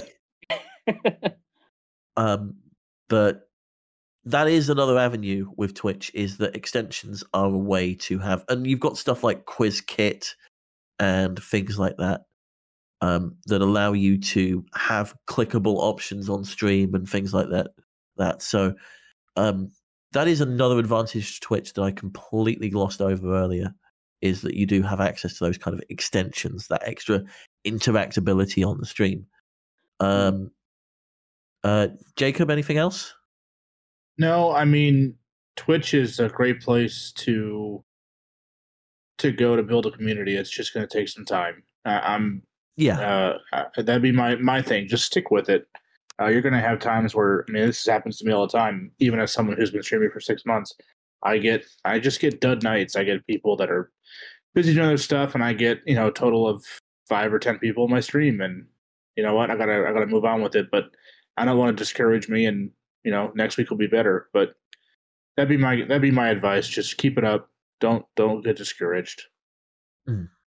And yeah, my honest to God advice that even I don't follow, but Jay certainly does, is get yourself out there. Don't just be on Twitch. Maybe take a clip of an interesting question from your Twitch stream and put it on Facebook, or maybe do something interactive on Facebook.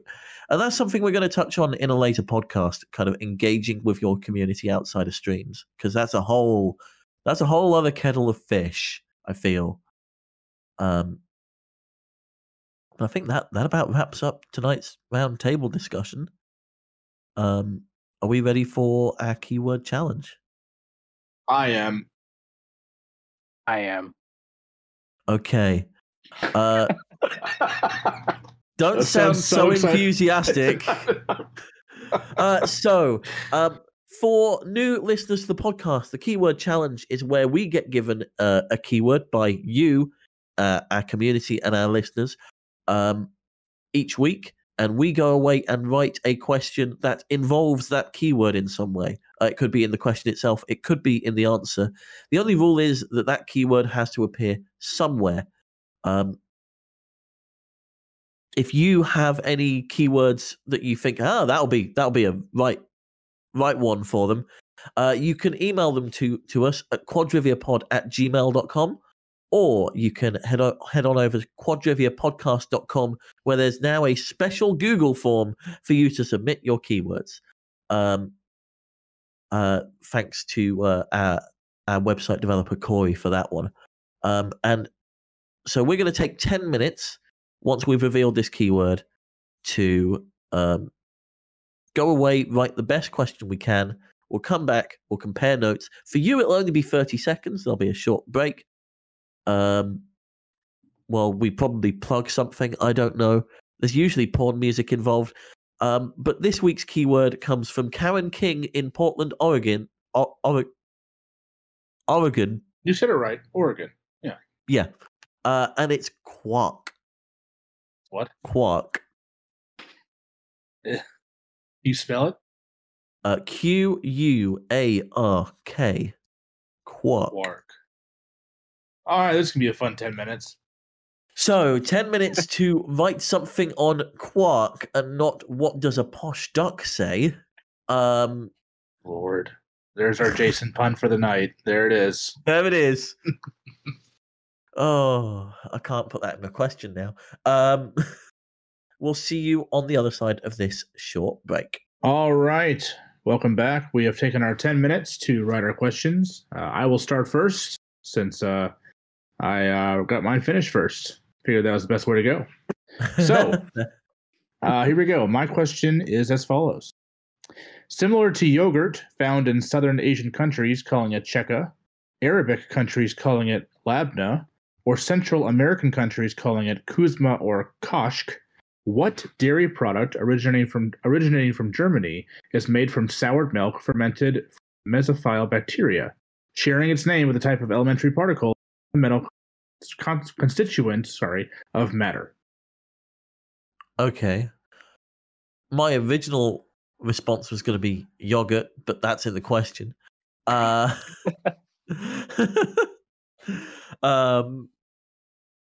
think something is conspicuous by its absence. Yeah, I was gonna say it's more about what's not there than what is there. Had this not been a keyword challenge, however, is there a route that I can get to it? Let's have a look. Check out Labna, Kuzma, Kashk. We'll say when it comes down to, I like the little bit at the end that gives you kind of that science. Oh, yeah. Sorry. Sharing its name with a type of elementary particle and fundamental constituent of matter. Yes. Yes. Because read up to that bit. When I get there, I'm kind of thinking like what fundamental particles or fundamental constituent of matter do I know? I know there's quarks. What fundamental particle sounds yogurty? Yeah. Honestly, other than quark, I don't know what I can name. There are other ones, right? There are, there's bosons, gravitrons. Well, on the other side, you've never heard of a cottage cheese particle, so it has to be quark. I hope there's. Oh my goodness! There's going to be some scientist with a sense of humor will have named like an atom cottagesium or something like that. Not an atom, a chemical. Just to be an ass, yes. Just because. Like there is such a thing as penguinone because it looks like a penguin. Oh. So I think we're both resoundingly saying it's quark. Well, you got me on that one. It is quark. I don't know how you pulled it out, but you did. So congratulations. Okay. I think if it hadn't have been a keyword challenge, like Tipster said, I think that's a fabulous question. Yeah, like linking it into the fundamental constituent of matter works brilliantly as a clue. I think because I know you were saying that potentially it's a little too long. I think if you really want to cut the fat, you can, remove some of the alternate names for it. Yeah, I mean there are definitely avenues to cut it down. Yeah, but at the same time, it's a perfectly good question. I really like it.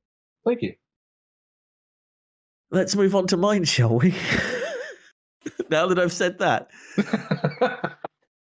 The subatomic particle quark takes its name from James Joyce's book Finnegan's Wake.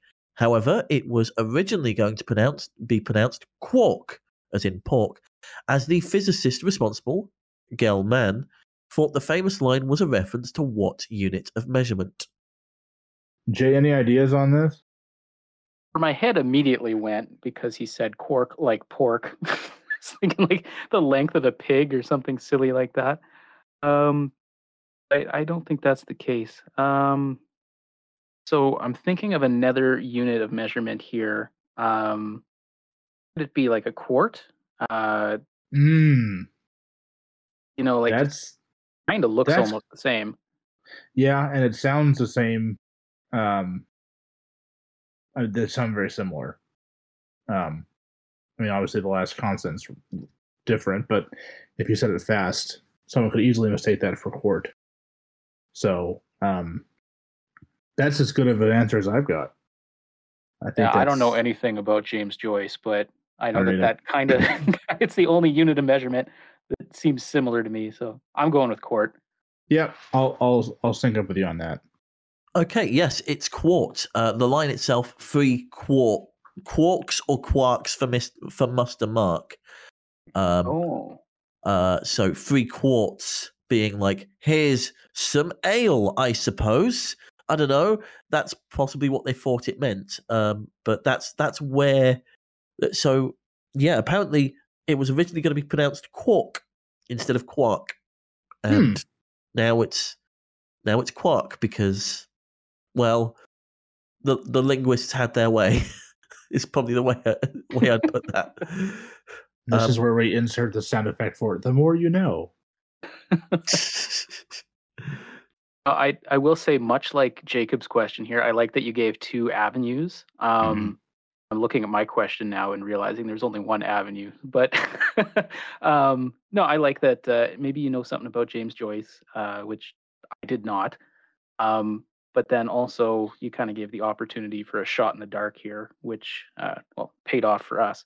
Yeah, I think for us that don't know anything about the first half of the question, it gave us a fighting chance just to kind of talk it out and work it out. You know, I'll be honest. I was getting nervous when you started saying something to do with the length of a pig, and I'm like, the standard unit of length of a pig. Yeah, the standardized pig. The standard pig is about 7 quarks in length.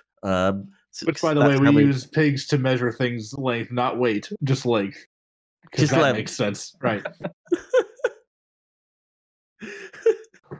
It's 7 you said quark like pork. You. That's more for pronunciation, I suppose. I thought it was a secret third point of entry. Oh, I would. That would be devilish, but also no. All right. Speaking of points of entry, I've got a question for you guys that only has 1. You know what? Maybe you can figure it out. But I see that Jacob's mind went to yogurt. Yours went to James Joyce. Mine went to Star Trek.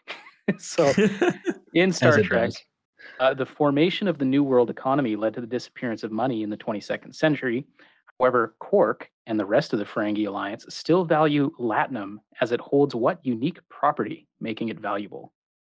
Okay, so hear me out here. Jacob, how much do you know about Star Trek? Absolutely 0. I've never watched an episode, so I'm out on I've watched a couple of episodes in my time. I'm aware of the lore around it and kind of the general feel of it. So the idea is that there's no money, no kind of what's the word? Currency.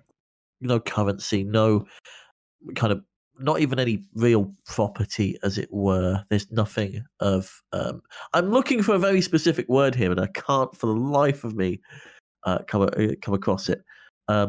Asset? Yeah, economy? No assets. Because what point is there in that when you have a computer that makes stuff for you? So I'm thinking that this is to do with that. So it's almost like the proverbial genie's lamp, where they can just ask for anything and it comes true, or kind of, yeah. So I'm thinking that it can't be synthesized or something like that. It can't be made by the computer. What do they call them? Is it? Oh no, because it's based on replication. So does it like combust when it's replicated? Or so something stupid like that? You've definitely gotten far enough for full points. I'll say the answer I have is it can't be replicated. So yeah, in the Star Trek universe, and I hesitated to put this question together, but I figured Star Trek was big enough that you guys might have a bit of a knowledge. Yeah. But in the Star Trek universe, you're right. You can just, there is no world hunger because we can just replicate food. And if we need to make expensive starship parts, hey, we just replicate them. It doesn't matter. But one of the only things that can't be replicated is latinum. So latinum is used by currency, kind of almost like black market currency, because they say there's no currency, but there's some things you can't just use your replicator for. So latinum still has value for that reason. And Quark is the name of a Star Trek character. So there you go. Yeah, nice one. I actually, if you have the base knowledge, kind of a general awareness of Star Trek, I feel like it's gettable, even if you're not aware of the particular latinum that you're talking about. Which, by the way, like, just taking the P off platinum to make the most valuable commodity imaginable. Like, that's genius right there. That's genius. That's not lazy writing. That's genius. That's like, here's the allegory we're making. Oh, but it's not, because it's clearly not the same thing. There's no P on it. What are you on about? Right. And the L is capitalized, so it's a totally different word. Totally different word. Do you know what? Actually, speaking of currency, I'd be interested to see how Star Trek would approach cryptocurrency these days. Right? Also another episode for another time. Yeah. Let's see how Picard and Discovery deal with cryptocurrency, shall we? That's its own episode for Jeffy and James. They could go on Star Trek all day and talk about cryptocurrency within the Star Trek universe and how that would work. And I would not listen to that episode because I would fall asleep. Oh my goodness. But yeah, I feel like that's a perfectly good question. If people are, I don't know what proportion of people are that in depth with Star Trek that they'd know it off the cuff. But the fact that you, Tipster, even with your super limited knowledge of the show, was able to, I think that bodes well for teams that have maybe that one person in the group who can say, well, I do remember that that there's not currency or assets or property in the universe, so maybe it goes to this. Pretty much the same way that we sussed it out. I think it's totally gettable.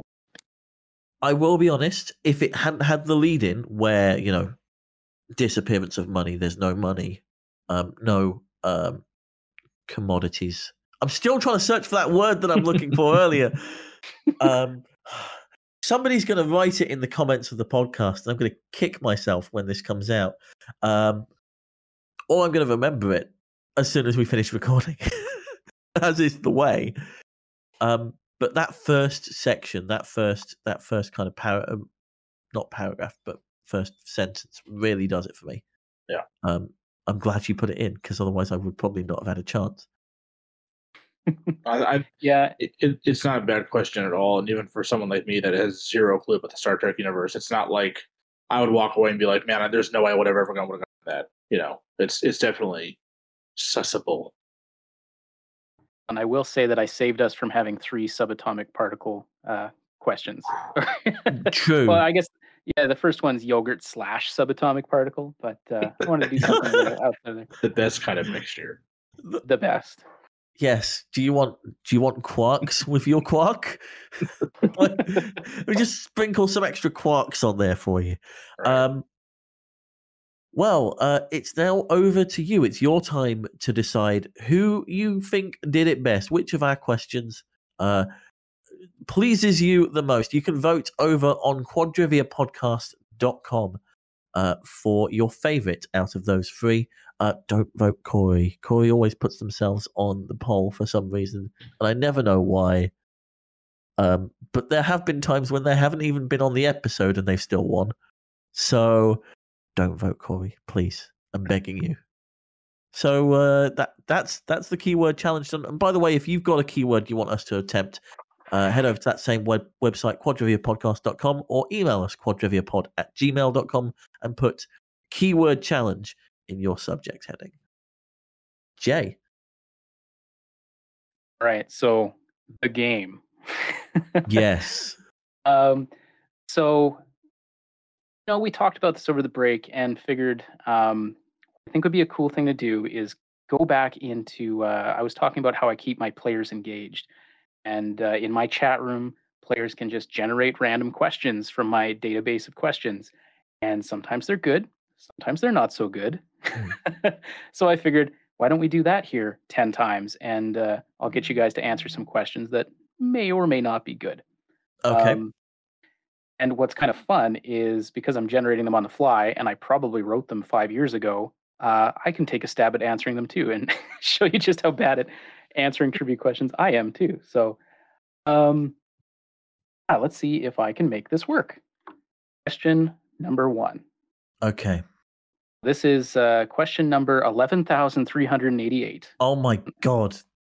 in the category of sports. Michael Phelps holds 23 total gold medals across Summer Olympic Games from 2004 to 2016.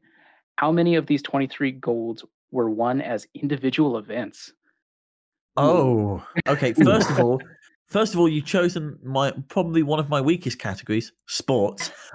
Second of all, you're asking about Michael Phelps and their achievements at Olympic Games. Oh, 23 golds. Did they ever compete in a team? Like, that's what I'm thinking. So are you aware with who Michael Phelps is? Yeah, swimmer. Okay, yeah. So there's like the individual like races, or I guess you could call them they're not laps, but they're events. Yeah, like individual races against other ones. Then you have relays.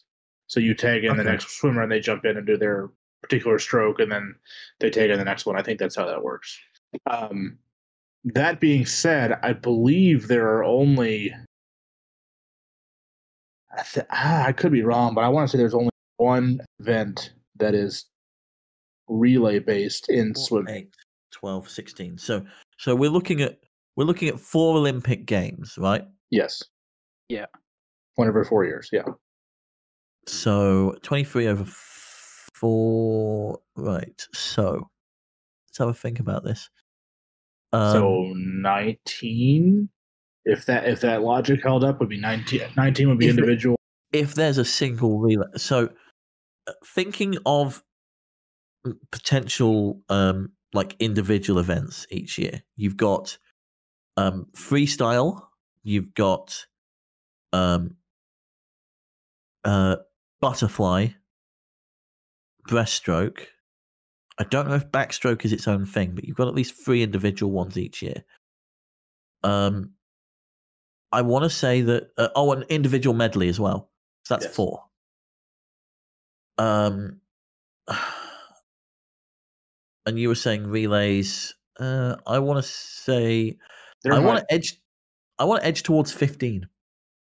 Honestly, 15 individual or group? 15 individual. Okay. Yeah, I thought 19 was a little too strong for there only being 4 total, as in 1 per Olympic. Yeah, because if you that seems way too short. If you think about it, 19 over the course of 4 Olympic Games, that's 4.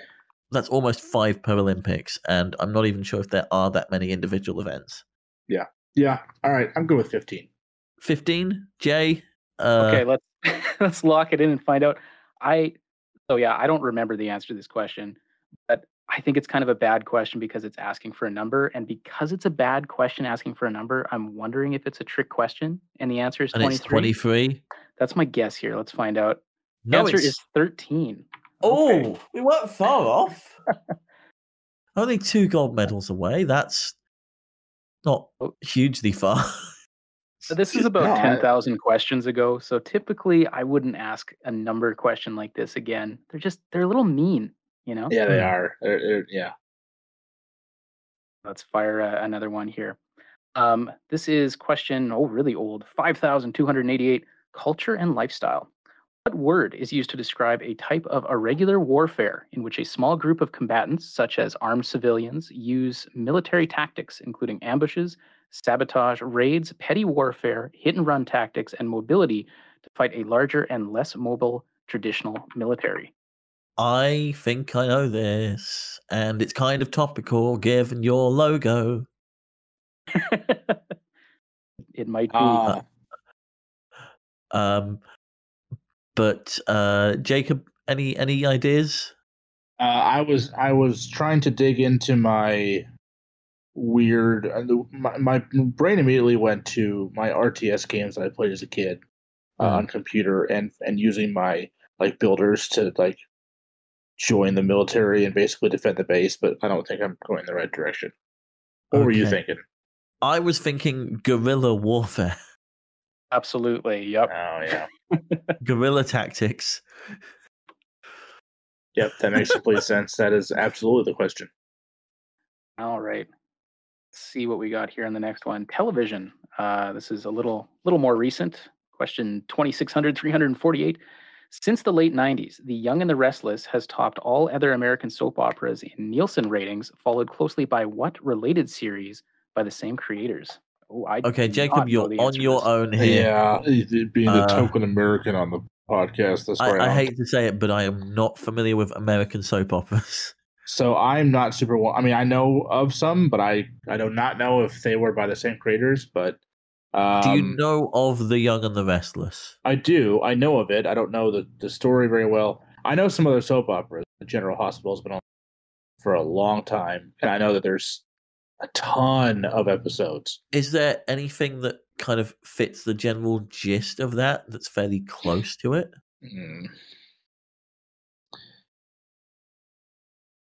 Not that I can think of. My mom watched General Hospital when I was a kid. That was the only really soap opera I was super exposed to. So I might have to tap out on this. I'm not sure I know. I'm also gonna let's throw out a joke answer. The good, the bad, and the ugly. There you go. Well, I didn't know this answer either. I had to peek. So the answer is The Bold and the Beautiful. So actually, with your good, bad, and the ugly, not far off. Not bad. Close. Because it was similar in the wording to The Young and the Restless. So the A and the B, similar in ratings apparently. All right, let's take a look at another one here.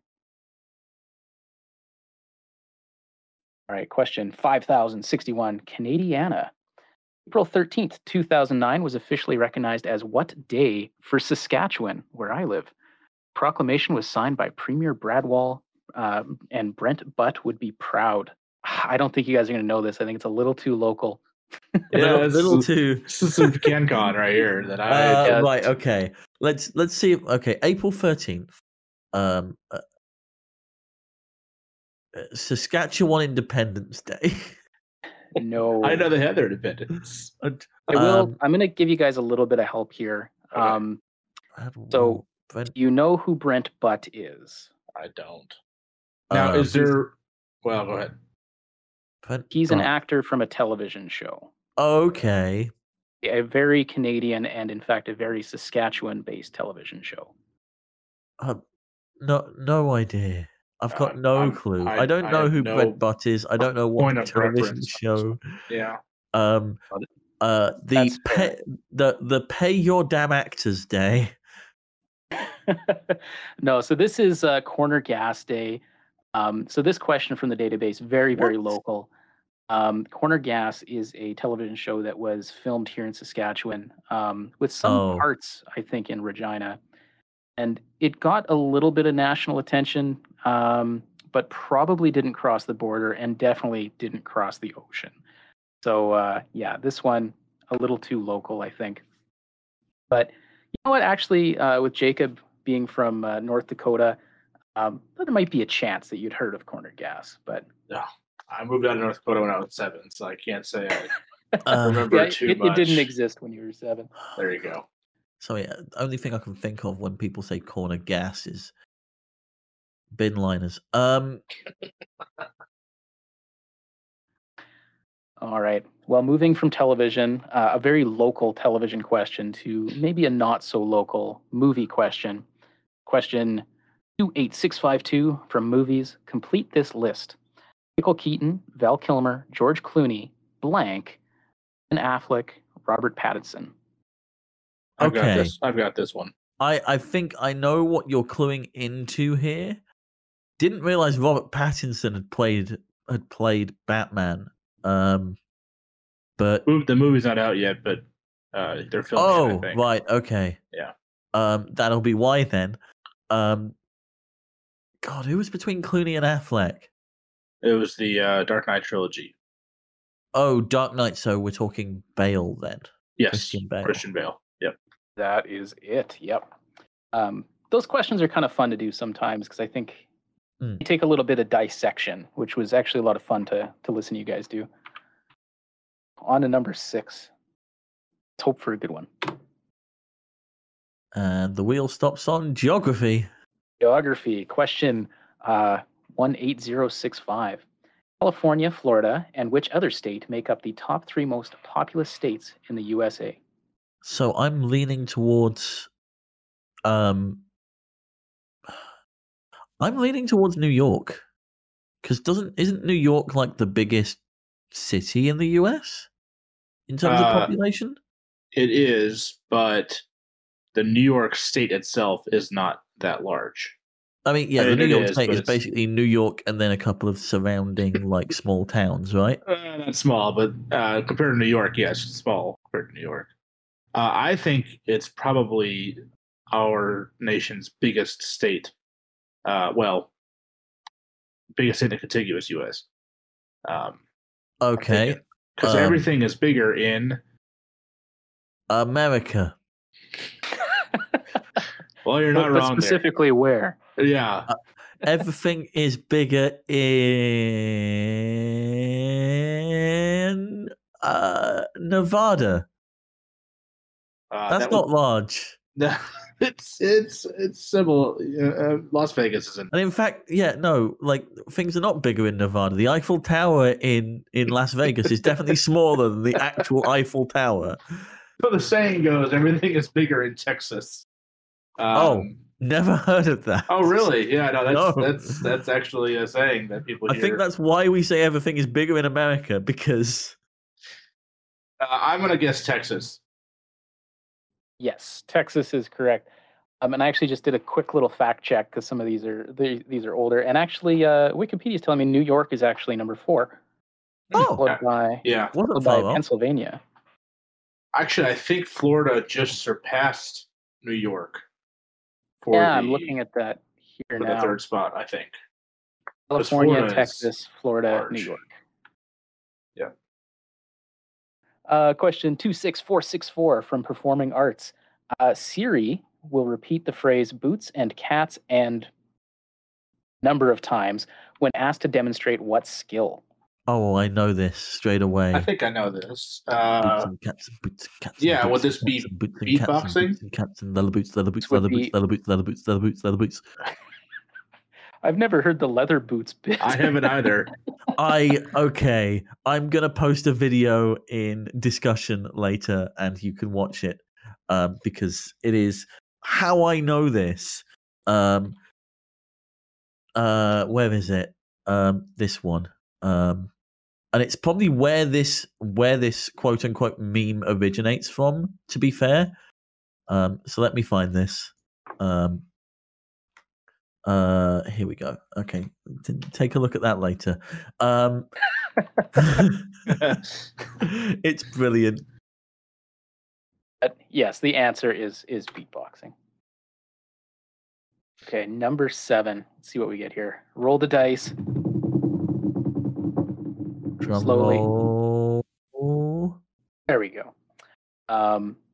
Question 16759 from Literature and Philosophy. The phrase "make him an offer he can't refuse" was first used in what book in 1969? Oh my goodness. The film adaptation by the same name used the same phrase in 1972. Okay, so it's if you don't know it. You've got this. I do. Yeah. Okay, let me sweat it out a bit because I feel like I should be able to get this by the fact that it was a book in 1969 turned into a film not 3 years later. Like, make him an offer he can't refuse. Okay, and it's the 70s. I want to say The Godfather, but like, wasn't the book for that a lot longer? It feels like the book for that was a lot longer ago than 1969. Am I completely like not so much Mandela-ing myself here? Because this came up in one of my quizzes recently because of the director. Not this precise question, but the Godfather did. I'm like, Gotcha. that's where that phrase is from. Okay. It's good. We can't refuse. Yeah, I'm sorry, but I almost Marlon Brando impression. I almost laughed with tipster in your accent, saying that a little different than Marlon Brando. Oh. Okay, I'm sorry. Let's move on. It's fine. Don't worry. Question number 4698, a bit of an old one here from geography. In what city would you find the statue of Christ the Redeemer? Oh, this is a classic pub quiz question. Yeah, and I know I've seen the statue a million times. I know it's in Brazil. Yep. And I am fairly certain it's in the city where the Olympics were several. Okay. Is it Rio? Yeah, it's Rio. It's also, I think, my most prominent memory of it is, was it in Hans Zimmer's Romeo and Juliet? I'm not sure. Baz Luhrmann, not Hans Zimmer. Baz Luhrmann. God damn. My memory is failing me at this time. I don't know. I haven't seen that movie in a very long time. So, is it Rio? Jay? It is Rio. Yes, it is Rio. All right. I don't know if we actually got the answer. I thought I said that. Yeah. I was busy cooking up our next question here. But yes, it is Rio for number 8. And I think this is number 9 we're on here. Okay. So this is question 710 from Math, Science, and Technology is the category. What does HDMI, as in the cable and port, stand for? I think HD stands for high definition. Yeah, HD is high definition, and I think I is usually interface. Interface. So it's along those lines. I guess media. Yeah, I think media's or media. Media is correct. Like media would get you full points. It can either stand for multimedia or just media. It would be interesting. Like the other way I would have like gone on that was monitor as well, high definition monitor interface. But I think that's completely wrong. Yeah, that one's maybe a little bit easier, but maybe not if math and science isn't quite your thing. I mean, you're talking to two streamers. We kind of need to know this stuff. I know what an HDMI port is. All right, let's take a look at question 10. See what we get here. Come on, give us a good one. Something good. Okay, this one looks a little difficult, but let's try. So this is a movie question. Question 26841. When reviewing the musical Isn't It Romantic, what critic, known for his short capsule reviews, wrote what may be the world's shortest movie review? No. What? God damn it. I mean, that's why. Fantastic, first of all. Just no. Isn't it romantic? What critic known for? Oh man. It's in answer to the answer to the review. Yeah, in answer to the question. As in, it's in answer to the title. I get that. That's so much more. That's funnier than I expected. That's just. I don't know musical critics if they're not the same as movie critics. I don't know either. So I don't think I've got anything on here. I'm gonna go with Roger Ebert, but that's like the only movie critic I'm gonna go with the only movie critic I'm aware of, and that's Mark Kermode. There you go. Yeah. So this is one where I think the question is more interesting than the answer, because you don't really have another avenue. But the critic in question here was Leonard Maltin. So I wouldn't have known it either, guys. Man, what a life. If I can just summarize an entire musical with a word and make it that scathing. Just no. No. Zero stars. That's like the easiest money you'll ever make, right? So One word review. I love it.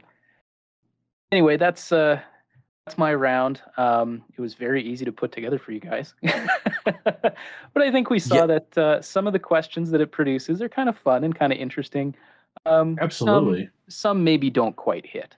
But hopefully you guys enjoyed it. It's definitely interesting to see because you've got the question numbers there. We've got an idea of when in your kind of prolific pub quizzing, hosting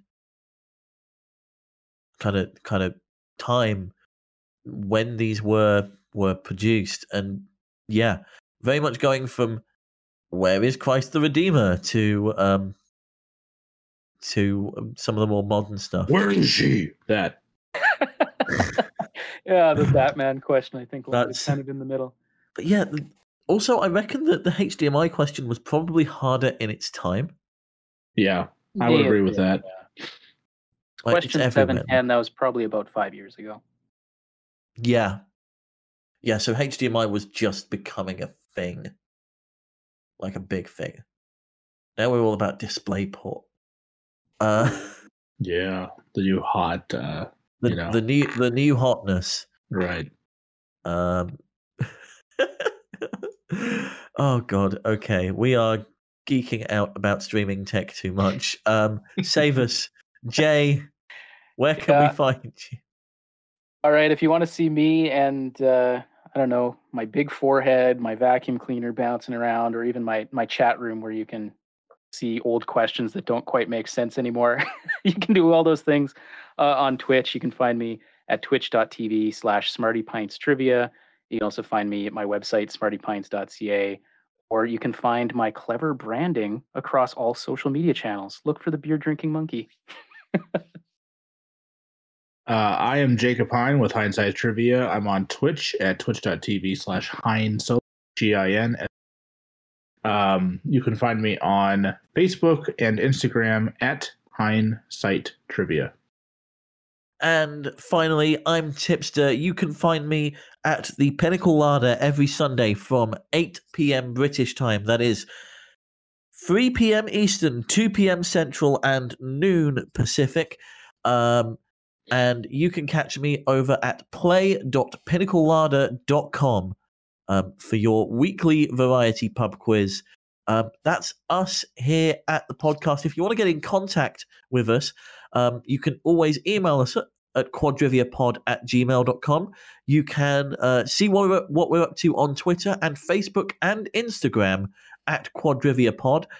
You can visit us on our website, quadriviapodcast.com, or if you want some perks and want to send some money our way, patreon.com/quadrivia, where you can sign up to be a patron and get such things as bonus episodes, such as the recent one where myself and James Key, the trivia nerd, rambled on about game shows for an entire 2 hours, and merch and all good stuff like that. Jacob, see us out. Oh, Danny boy. Where do we go?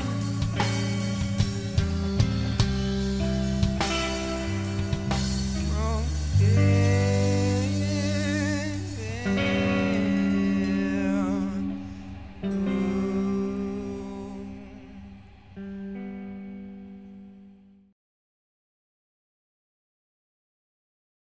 Oh my goodness. That was a wild ride. Yeah, the evolution of the halftime show. I don't know where it's going next, but I know how it got here, I guess. You take the Tide halftime show and the Roomba halftime show, and you put the Roomba in the washing machine. No. No. Don't, Bad idea. Don't try that at home, please. I do not want repair bills for Roombas.